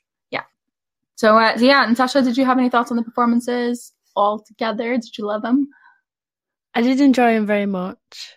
It's a nice song to listen to and something to look at. With some songs, you don't really like it, but then you're just watching it, just try to see. But then you're like, this one, you can still dance along and be hyped up with it, but still get a good eyeful. Oh, definitely. Yeah, I genuinely, I think I've watched this Attack on Bangtan Dance Park like every day since we found it. So yeah, it brings me joy. Yeah, in the Japanese performance, even though they're not doing the choreo, there's the bit in the middle, isn't there, where they all stop and do the body roll together. The gyrating. Yeah, they do the gyrating. We were quite shocked. We were. When we rewatched it today, I was like, oh, this one was not meant to have any choreo, but they do take the time out to stand in a line and do a hip thrust. Collective hip thrust. They're doing God's work. It's good. Right. Shall we move on to Paldagang-san? I think I said that almost right. Or we can call it Saturi rap, which is basically one where they rap in their dialects, which is quite interesting. Mm-hmm. So yeah, I'll talk for a while about this one, I think, just because there's a lot of hidden meanings in the like dialect words that they use and stuff. But if you want to get a proper explanation from a proper Korean, there is a clip online that's like Paldagang-san explained. So I'll take most of my information from that. But if you're keen to know more, check that out. So Paldagang-san, the title means our land or Korea. So Paldo means the 8 provinces. So Pal is the name for 8 in Korean, whereas Do means province, so Paldo. 8 provinces. It's a word that comes from the Joseon dynasty when they had 8 provinces because Korea was a whole country, whereas now 2 provinces are in North Korea and 6 provinces are in South. And Gangsan means beautiful mountains and rivers that are found in Korea, basically. And they are rapping in Saturi, which is the Korean name for dialect, which is, according to my book, which I've talked about, it's unusual for the idol scene to sort of show those regional flavors. And for like Korean pop music in general, really, idol music normally highlights the sort of trendy and downplays regional flavors, but this song is quite loud about sort of regional identities. Yeah, it'd be like a song in a northern accent, right? We don't have very much of that. Most Western songs are in... We sing in a non-accent way, yeah. Right. Which is weird to me because in Norway, singing in dialect is very common. Like, it would be very strange for someone to adapt their dialect to sing. That just wouldn't happen. Yeah, I remember thinking that because when I was little, I always wanted to go on Idol, like the show. And they always used to do like a Norwegian week where you had to sing in Norwegian. And all the songs that I could think of in Norwegian, I couldn't sing because they weren't in my dialect. Oh, wow. But yeah, apparently in Korea as well, you sing in the Seoul accent. Yeah. The Seoul accent. And also when BTS do content, they do it in the sort of standardized Korean is what they call it. According to the book, again, it's an effort to sort of be authentic and sort of show their roots, which is obviously a lot of American hip hop will be like, I'm from this and like I'm from the West Side and blah, blah, blah. From blah. the Bronx. Exactly, I'm from the hood. Have you ever said I'm from the hood before in your entire life? I'm not. Never mind. It's just so swag now. So yeah, I'm connected with my swag persona. Yeah, so it's sort of a way that they come across as authentic, which obviously was a big part of what their focus was in the early career, and probably still is. So yeah, even though it highlights regional flavors, it has a unifying message of getting rid of regional conflicts that come up in RM's verse, which is delivered in the standardized Seoul Korean. It's the first big message that we get on this album. No. Deep message that's not about girls. And not about school. Not about school, that's what I'm saying. It's a really brilliant message about unifying the country. Yeah, but it's not the only deep message, because there is a deep message about school. Yes. Yeah. So to understand the song, I think it's helpful to sort of go over where the members are from, just quickly. So RM's from Ilsan, which is in the Gyeonggi province, but it's basically in Seoul. It's like this little satellite city northwest of Seoul, and it was like a planned city. Apparently it's popular with the younger sort of upper middle class people. Jin is from Gwacheon. I probably butchered that, I'm sorry. It's also in the Gyeonggi province, so just south of Seoul. The only interesting fact about that place that I found out was that it's a major administrative center for the Korean government. So they sort of moved the government there, and then they built houses for like their families and schools for the kids and stuff. Yoongi and Tae are both from Daegu, and it's the third largest city in South Korea. And it's located in the North Gyeongsang province. It's suffered economically since the decline of the textile industry, which apparently was like, it was the center of the city's economy. And it's one of the poorest cities per GDP per capita.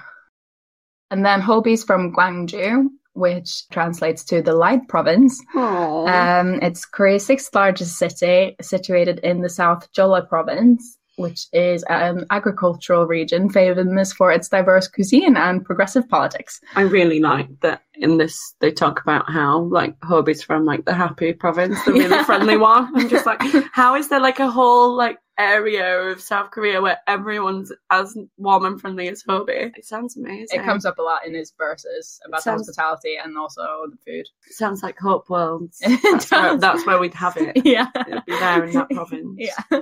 And then Jimin and JK are both from Busan, which is Korea's second largest city. It's also in the Gyeongsang province, so same as Daegu, where Tae and Suga are from. Is that where the handsome ones are? Yes. Friendly province, handsome province. Handsome province. That's where we're going when we do our trip. Yeah.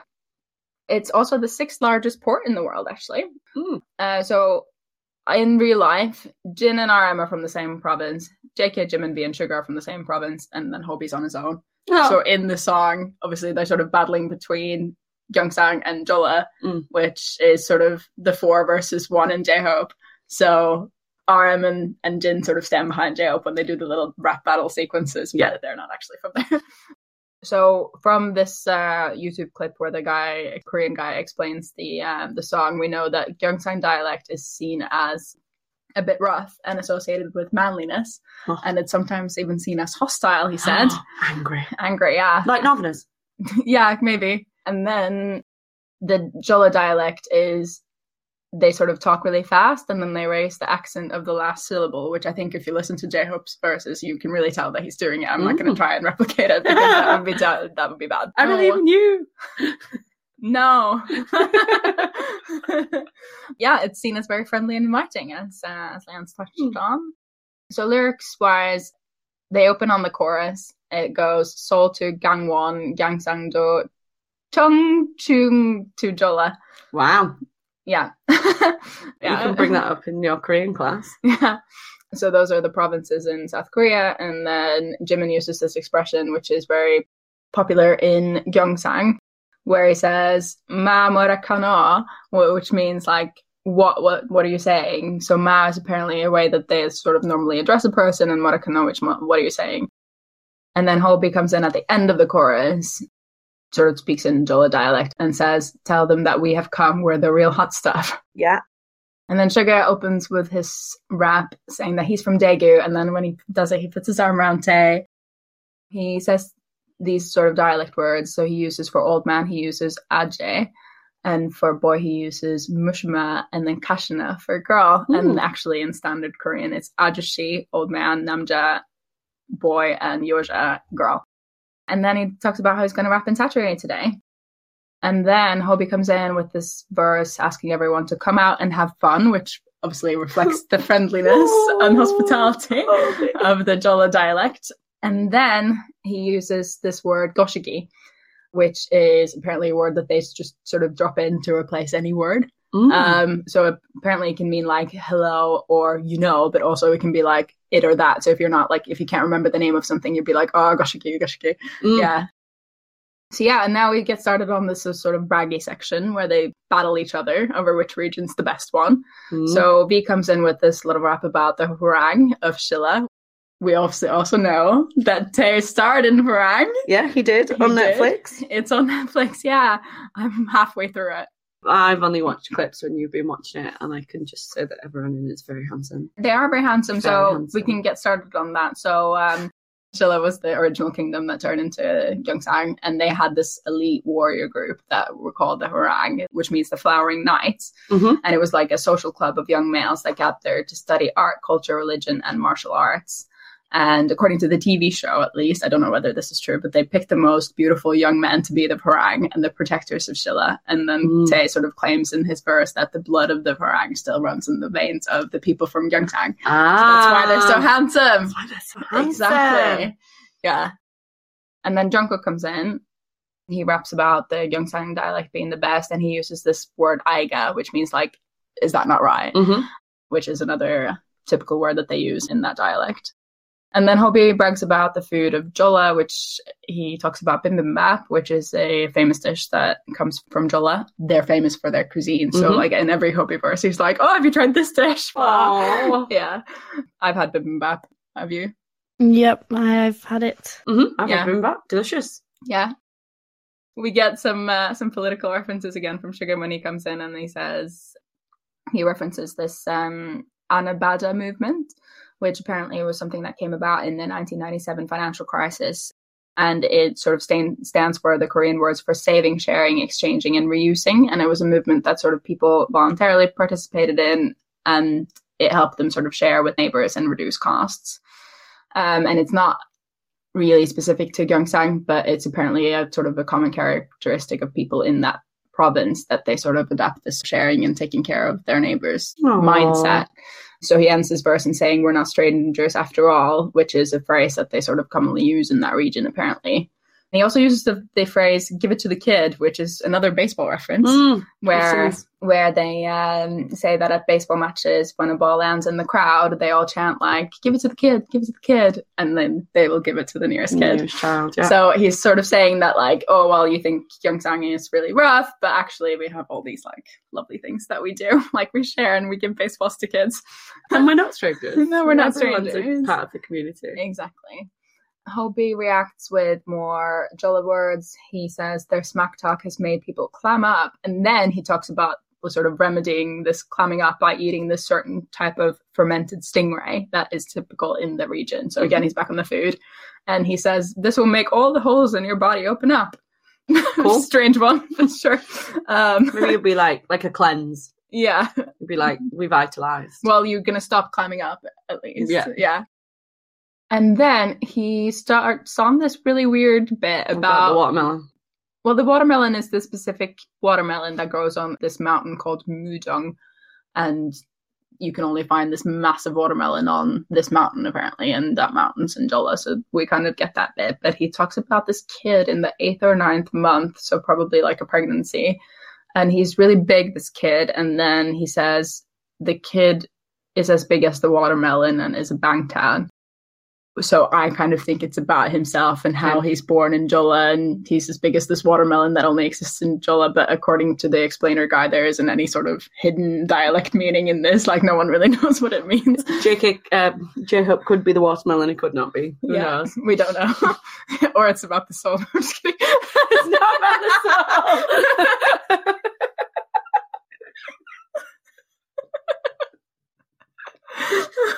Okay.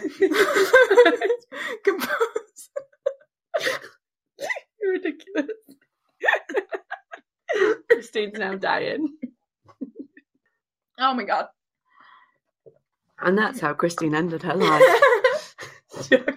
She died as she lived, going off about BTS and the soul. Stop making me laugh. Sorry. Okay. All right, back in. Right, okay. Yeah, and then after the watermelon bit, they do the chorus again. And then Suga and Hobie have this sort of back and forth where Suga says that he has thought about it, and he says Gyeongsang men seem to be handsome, which, as Leon said, is another stereotype. And then J-Hope says, no, that's not true. And Suga's like, no, it's a fact. It's a fact. It's nice. That's nice. Suga reminding Hobie that he's handsome. That Suga's handsome. Suga's handsome. Yeah. Aww. Yeah. Yes, he and all of his fellow Gyeongsang men are handsome. Nice. Right, and then we get the President Kim Nam-joon comes in to unify Seoul and Korea, and, does his first in standardized Korean. So do you want to... Yeah, so then sort of Namjoon comes in and he does the Seoul State of Mind. So like the New York State of Mind. So it opens with, "Hey to you country boys, I have the Seoul State of Mind. I was born in Seoul, so I learned the Seoul language well. Although these days Satori is highly regarded. I admit it, accents are pretty cool, but ultimately standard Korean is better, well organised." Yeah. And he also makes a reference to how the standard Korean goes well with English. The beginning and end are clear and organised as the example of a well-built Korean language. I just love that he writes that. Only ours goes with English.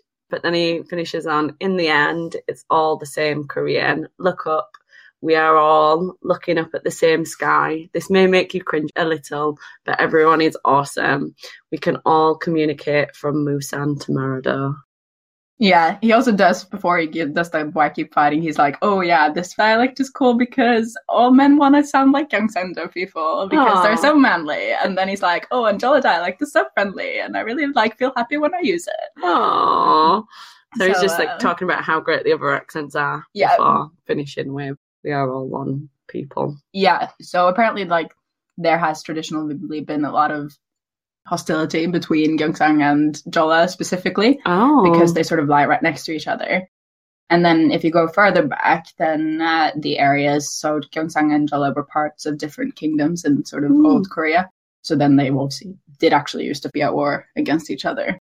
When does Jimin fly? Is it look up? No, it's when they say we can all communicate from Moonsan to Marado, and then they lift Jimin up to I think it's to represent a plane journey across Korea.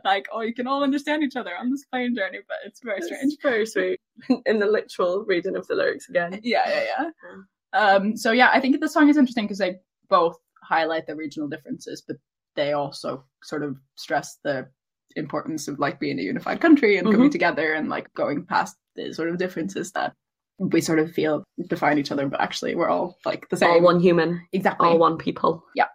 Some people also think it's about unifying Korea, as in North and South Korea, because the title, because obviously like I said, the two, the 6 provinces and the 2 provinces and the 8 provinces being all of Korea. But yeah, I don't know whether that's what they're getting at, but anyway, that's what they've called the song. So yeah, performance-wise, should we talk about that? I really like the performance. They're very swaggy. All the Busan Daegu boys are quite swaggy. Yeah, they're swaggy. Yeah. I like the bit where Suga and Tape do the thing together, and then he puts his arm around him, and then they do a big high five, I think, when they says we're the Daegu boys. And then when RM goes oh, all the manly men have the Gyeongsang dialect, they do this do the big guns, bicep arm thing. Yeah, very good. I like that bit. There isn't a lot of choreo in this. It's not. They do point a bit, in the chorus. And then they fly Jimin. And then Jimin flies across the back. In the Magic Shop Muster, he sort of looks at the camera before he gets up. He looks across, I'm going to do the 5 thing. Right now, I'm going to do it. It's going to be great. And then they pick him up and he flies across. Woo! Yeah.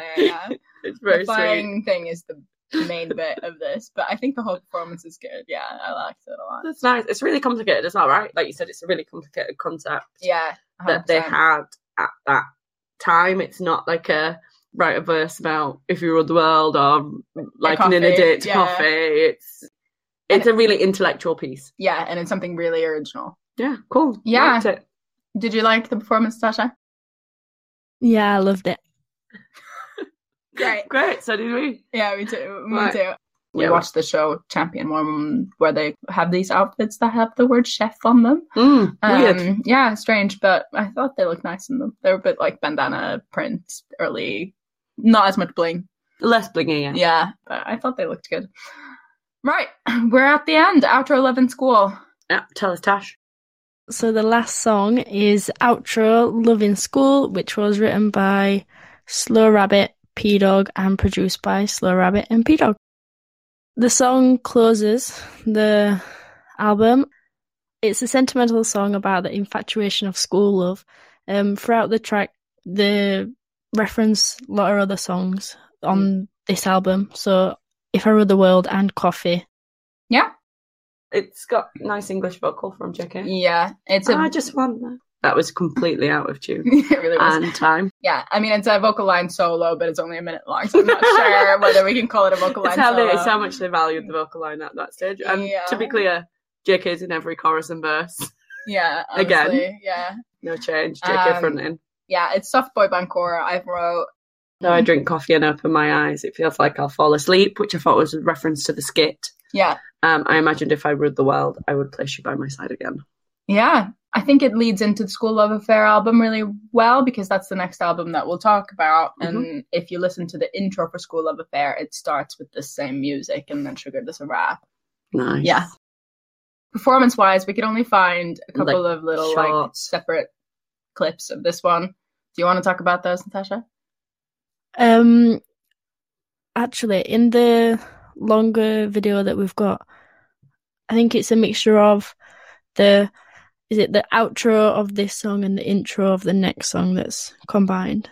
But it's not a great video, to be honest. It's very shaky. Yeah. Right, I think that's it. We've got to the end.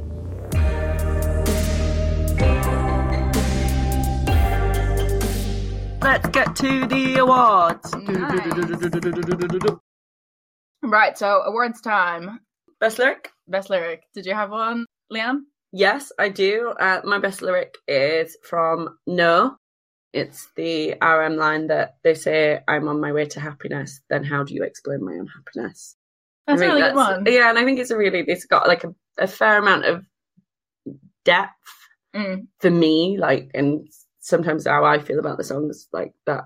How do you find your own happiness? So I thought it was just really resonant when we reviewed it. Nice. Okay. What did Natasha? you think? My best lyric is in Outro Love in School, where Jungkook says, "Hey girl, will you date with me?" Oh yeah. Ooh, yeah. Cheeky. Yeah. Obviously, I reply, yes, yes, yes, yes. What about you, Christine? What was your best lyric? So I don't know. I feel like I should have picked something from the Saturi rap one. I just couldn't come up with a one-liner. Okay. So I picked the I Know You Suck Suck. I Know You Suck Suck. Yeah, that's a good one. Yeah. Credit where credit's due to Kim Namjoon. I Know You Suck Suck. I don't think you suck Namjoon. If she did, I would hurt her. Yeah. Okay. Let's move on to the next category. So best rap, what do we have? My best rap is from We On, and it's the beginning part where RM says, "Here for my music, here for my music." Yeah. Yeah, it's fun to listen to. I quite like that bit. Yeah. Christine? I picked an RM this week. Nice. Good for proud you. of me. Yeah. Proud of you. Proud of you for not giving it to Yoongi. Yeah. So I went with RM's intro in NO where he says, "A good house, a good car, will these things bring happiness?" But it was more about the way he said it, to be honest. It's like a very strong opening. Yeah, when they did the performance in 2019, because it was like a more recent performance, obviously the first time I watched it, I didn't know what song that they were going to do. And then when the like NO music started playing, I was a bit like, oh, they're going to do it. And then he did that like the opening bit where he sort of shouts out, and I was like, oh, this song is great. Like, I love this song. Nice. So yeah, it's really great. Yeah. Okay. And then, Liam, do you want to tell us your best rap? Yeah, so my best raps, I'm also going to give to RM. Yeah. I'm going to give it to RM in the Saturi rap, which is the end bit, right? So in the end, it's all the same Korean look up. We are all looking at the same sky. This may make you cringe a little, but everyone is awesome. We can all communicate. Nice. And then from Musan to Murada, I just think that's really sweet. And I like that he, like, in the rap, he references that it's really cringy and that everyone's awesome. And I just like the idea of using the word awesome in a really angry rap. It's not angry rap, but yeah, sure. Angry-ish rap. Yeah, fine. That's where best rap's going. Fine, okay. Best vocal? Natasha? My best vocal is Jimin in Coffee, even though he's not a huge bit. It's just the final Jimin bit. I think it's nice to hear Jimin's very soft vocal. Yeah, definitely, I agree. I give it to Coffee as well, but I give it to JK in any of the choruses because he shines in them all. Yeah. And he leads them all. Yeah. He's the main vocalist. Yes, yeah. Yeah, I also gave it to JK and Coffee, actually, but I specified the ad-libs on top of the rap. Yeah. He does that really well, I think. Nice. Yeah. And then there's this big high note in the last chorus, which I've read some people say it's Jimin, but I'm pretty sure it's Jungkook. Yeah, it's like a very, like, falsetto high note. Oh. It's not Jimin's normal, like, high note. Like, it's not Jimin's normal, like, belting high note. Yeah. So yeah, I think it's Jungkook. But yeah, best dance break. I'll go first with this time. I'll go with it's the end of No, where they fight the police people, and then Jimin does the jump and the spin. Yeah. That was my best dance break. What about you? Well, can I give my best dance break to the comeback trailer? Yeah. Yeah, I think that's where I'm going to put it. The end of the comeback trailer, when after everyone's been revived, and then when they rip the shirts off for the black to the white, and obviously that then brings in the performance where Aram loses his shirt. Sorry, Juni. I think that's where it goes. I think that's when I think of best performance. That's where my mind goes. Yeah. Though maybe special shout out to Attack on Bangtan. The thing is, there isn't a dance break in there. That was why I didn't give it to them, like to that, because they don't break to dance, whereas in No, they really do. But yeah, Attack on Bangtan obviously is the best. Yeah. Natasha? We'll come back to it. My best dance break is Eno. It's just amazing. Yeah. Right, and then we had the best performance. I'll go first on that one as well, just because we've kind of led into it. It's Attack on Bangtan, the dance track. There's no one above, no one on the side for me. Watch it every day. Yeah, I'd agree, but I didn't give my best performance to Attack on Bangtan because I wanted to give it in the dance break, but they didn't have a dance break. So yeah, I agree. Honourable mention. I'd put my best performances If I Ruled the World in the first muster, just because of how shocked I was at the choreo and how silly it was and how chaotic it was and how confused I was. It's just really great. It brings a lot of joy. It's silly. It's silly. We can give best performance to something silly. Yeah, we do love a silly dance. What did you pick, Natasha? I picked If I Ruled the World in Chile. Nice. The one with Jimin. The Jimin Focus. The video that we found is Jimin Focus. And yeah, it's good. It's good for it because it's got guns out. Yeah. So should we move on to best look? Dan, do you want to go first? Yep. Hobie in the chips jumper in the radio station. Yeah. It's too cute. I can't get over it. I love it. And you wanted us to pick from looks as close to the era as possible. Yeah. Because I always find it difficult to find best looks in early Bangtan. But that one's adorable. Hobie looks like his real self. Yeah. Natasha, what's your best look? I'll give it to Jimin in Chile because of the fact that he's wearing the t-shirt that he's wearing, like, similar to their album. Yes, he's still in the best. Yeah. Shout out to Jimin in Tokyo, though. Jimin in the best. In those... Oh, Jimin in Tokyo. Jimin in those jeans. But he's not in the best. I like that. Best look for you? My best look, I picked the performance of Attack on Bangtan where they wear the camo outfits. He's got the camo, like, trousers, and then he's got the white top, and he's got the Letterman jacket. This is Jimin again still, sorry.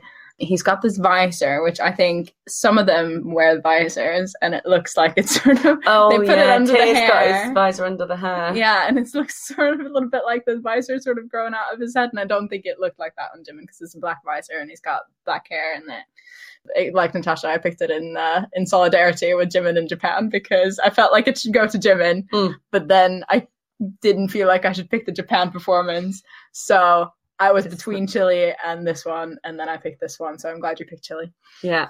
And I'm proud of you for not giving it to Sugar. Thank you. Yeah, I was going to give it we to all Sugar. worked hard. Yeah, obviously Judy shone the whole way through, but I had to do what I had to do. Yeah. You have to look away. Yeah.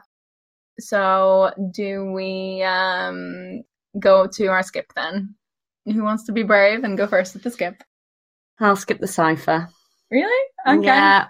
You know how I feel about the rap, like the rap battle back and forth. Yeah. There's no vocals. Like the lyrics are good, but the lyrics stick it to the haters, just like they do in the We On.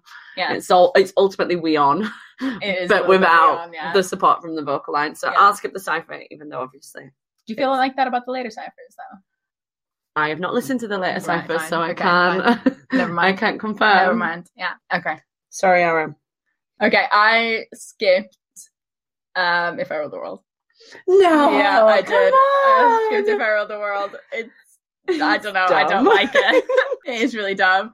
It's saved by Lovely Youngie's verse, but it's dumb. And fine. I like the performances because they're silly, but there's no like, wow, this song's great. Admittedly, I could do without knowing that RM wants to drown in girls watching TV.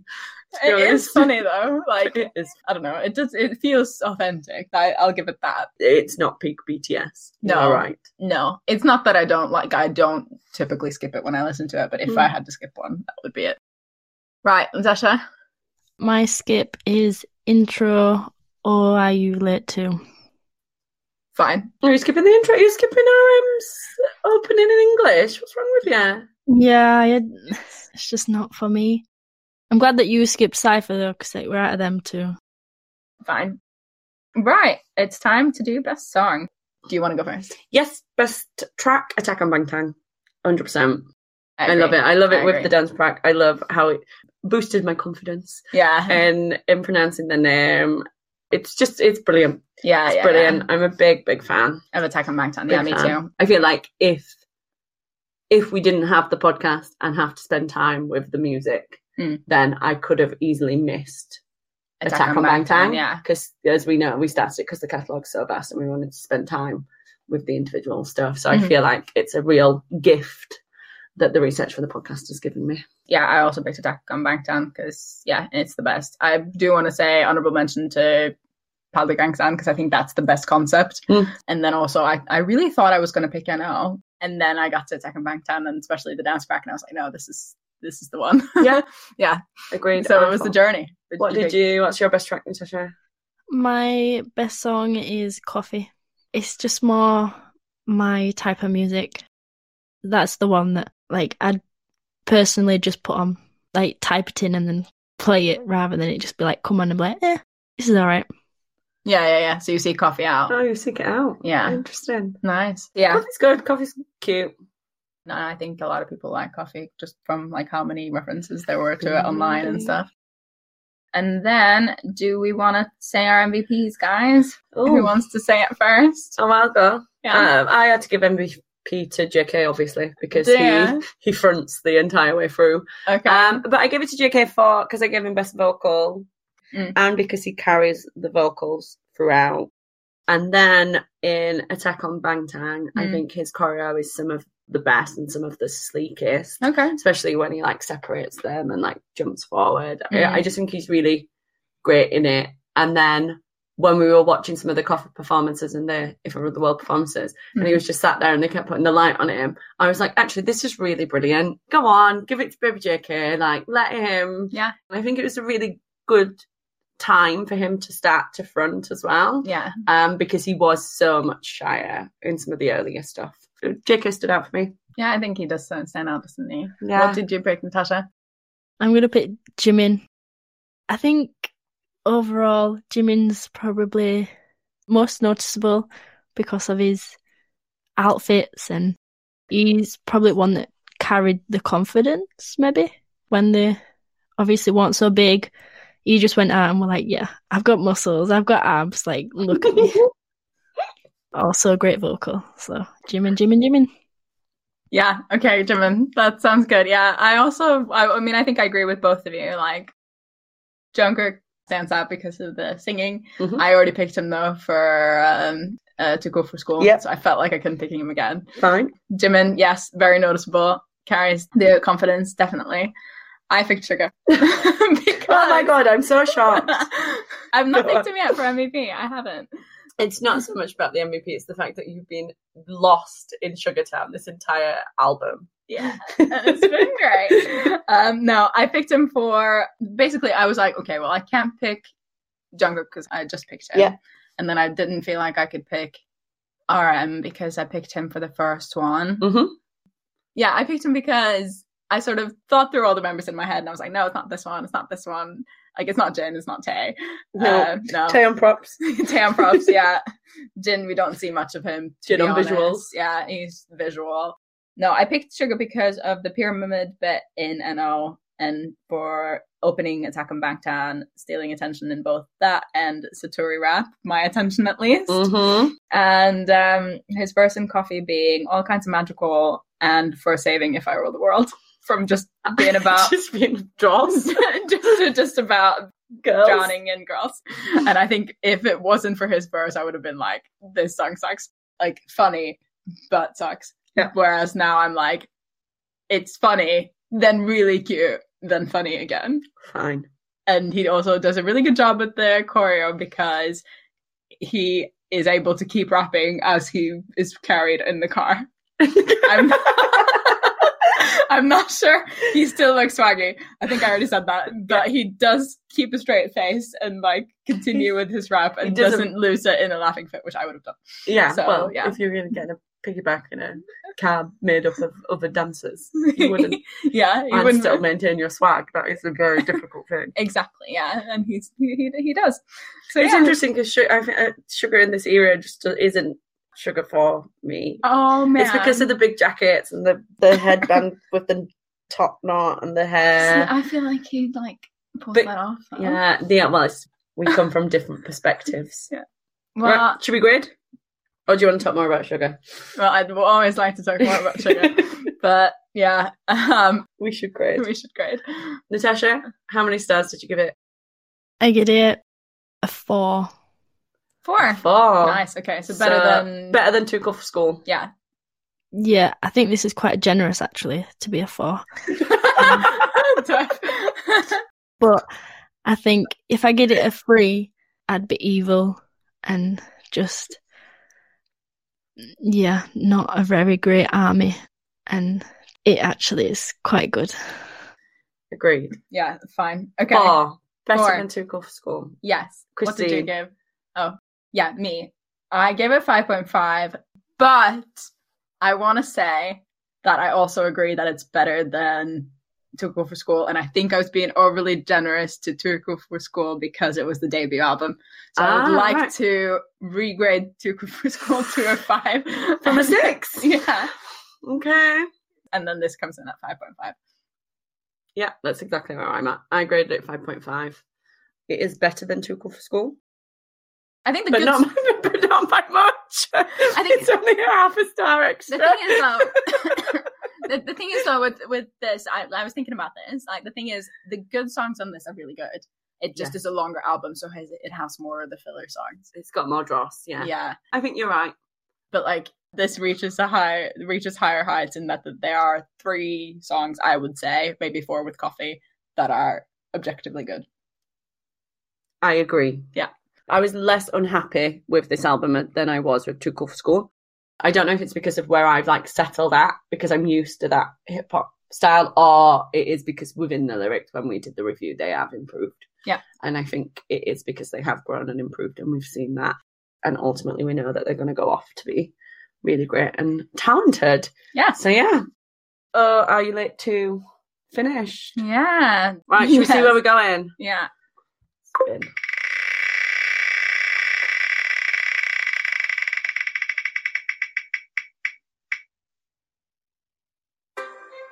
We are going to the most beautiful moment in life. Yes! Is that right? That's where we're going? Yeah. Our next album will be The Most Beautiful Moment in Life, Part 1, which would be really exciting. That's an era we've not done yet. I've not even listened to... Well, I might have some tracks. What's the title track? Oh, it's I Need You, isn't it? Oh, Yeah. exciting! Oh, does that mean I have to go to universe school? Yeah, yes, a little bit. It does. It does a little bit, yeah. And then we will come back to you with our thoughts and feelings. Yeah. I think that's it for this episode. Thanks so much for listening. Please, if you have it in your heart, give us a nice review. 5 stars on iTunes and Spotify, please. If you thought it was 5 stars, if you didn't think it was 5 stars, like, you can grade as you wish. No, 5 stars is the right one. Sorry. We just openly graded the boys. We did. But 5 stars is the right one for you. Yeah, and if they want to follow us on social media, where can they do that, Natasha? You can find us on Instagram at GenerationBTS_. And if you want to send us an email, it's generationbtsallthealbums@gmail.com. Yeah, I think the last bit to do is for Leanne to do her lovely quote. Yeah, so I'll end on my inspirational quote. This is your reminder to use BTS to find your happiness within your life before it's too late. Because no offense, but we don't want to be study machines. Yes. We put that one together a little bit independently. You're welcome. But yeah, you're welcome. Don't be study machines, guys. And I've been Christine. I've been Leanne. I've been Natasha, and we have been Generation BTS. Woo!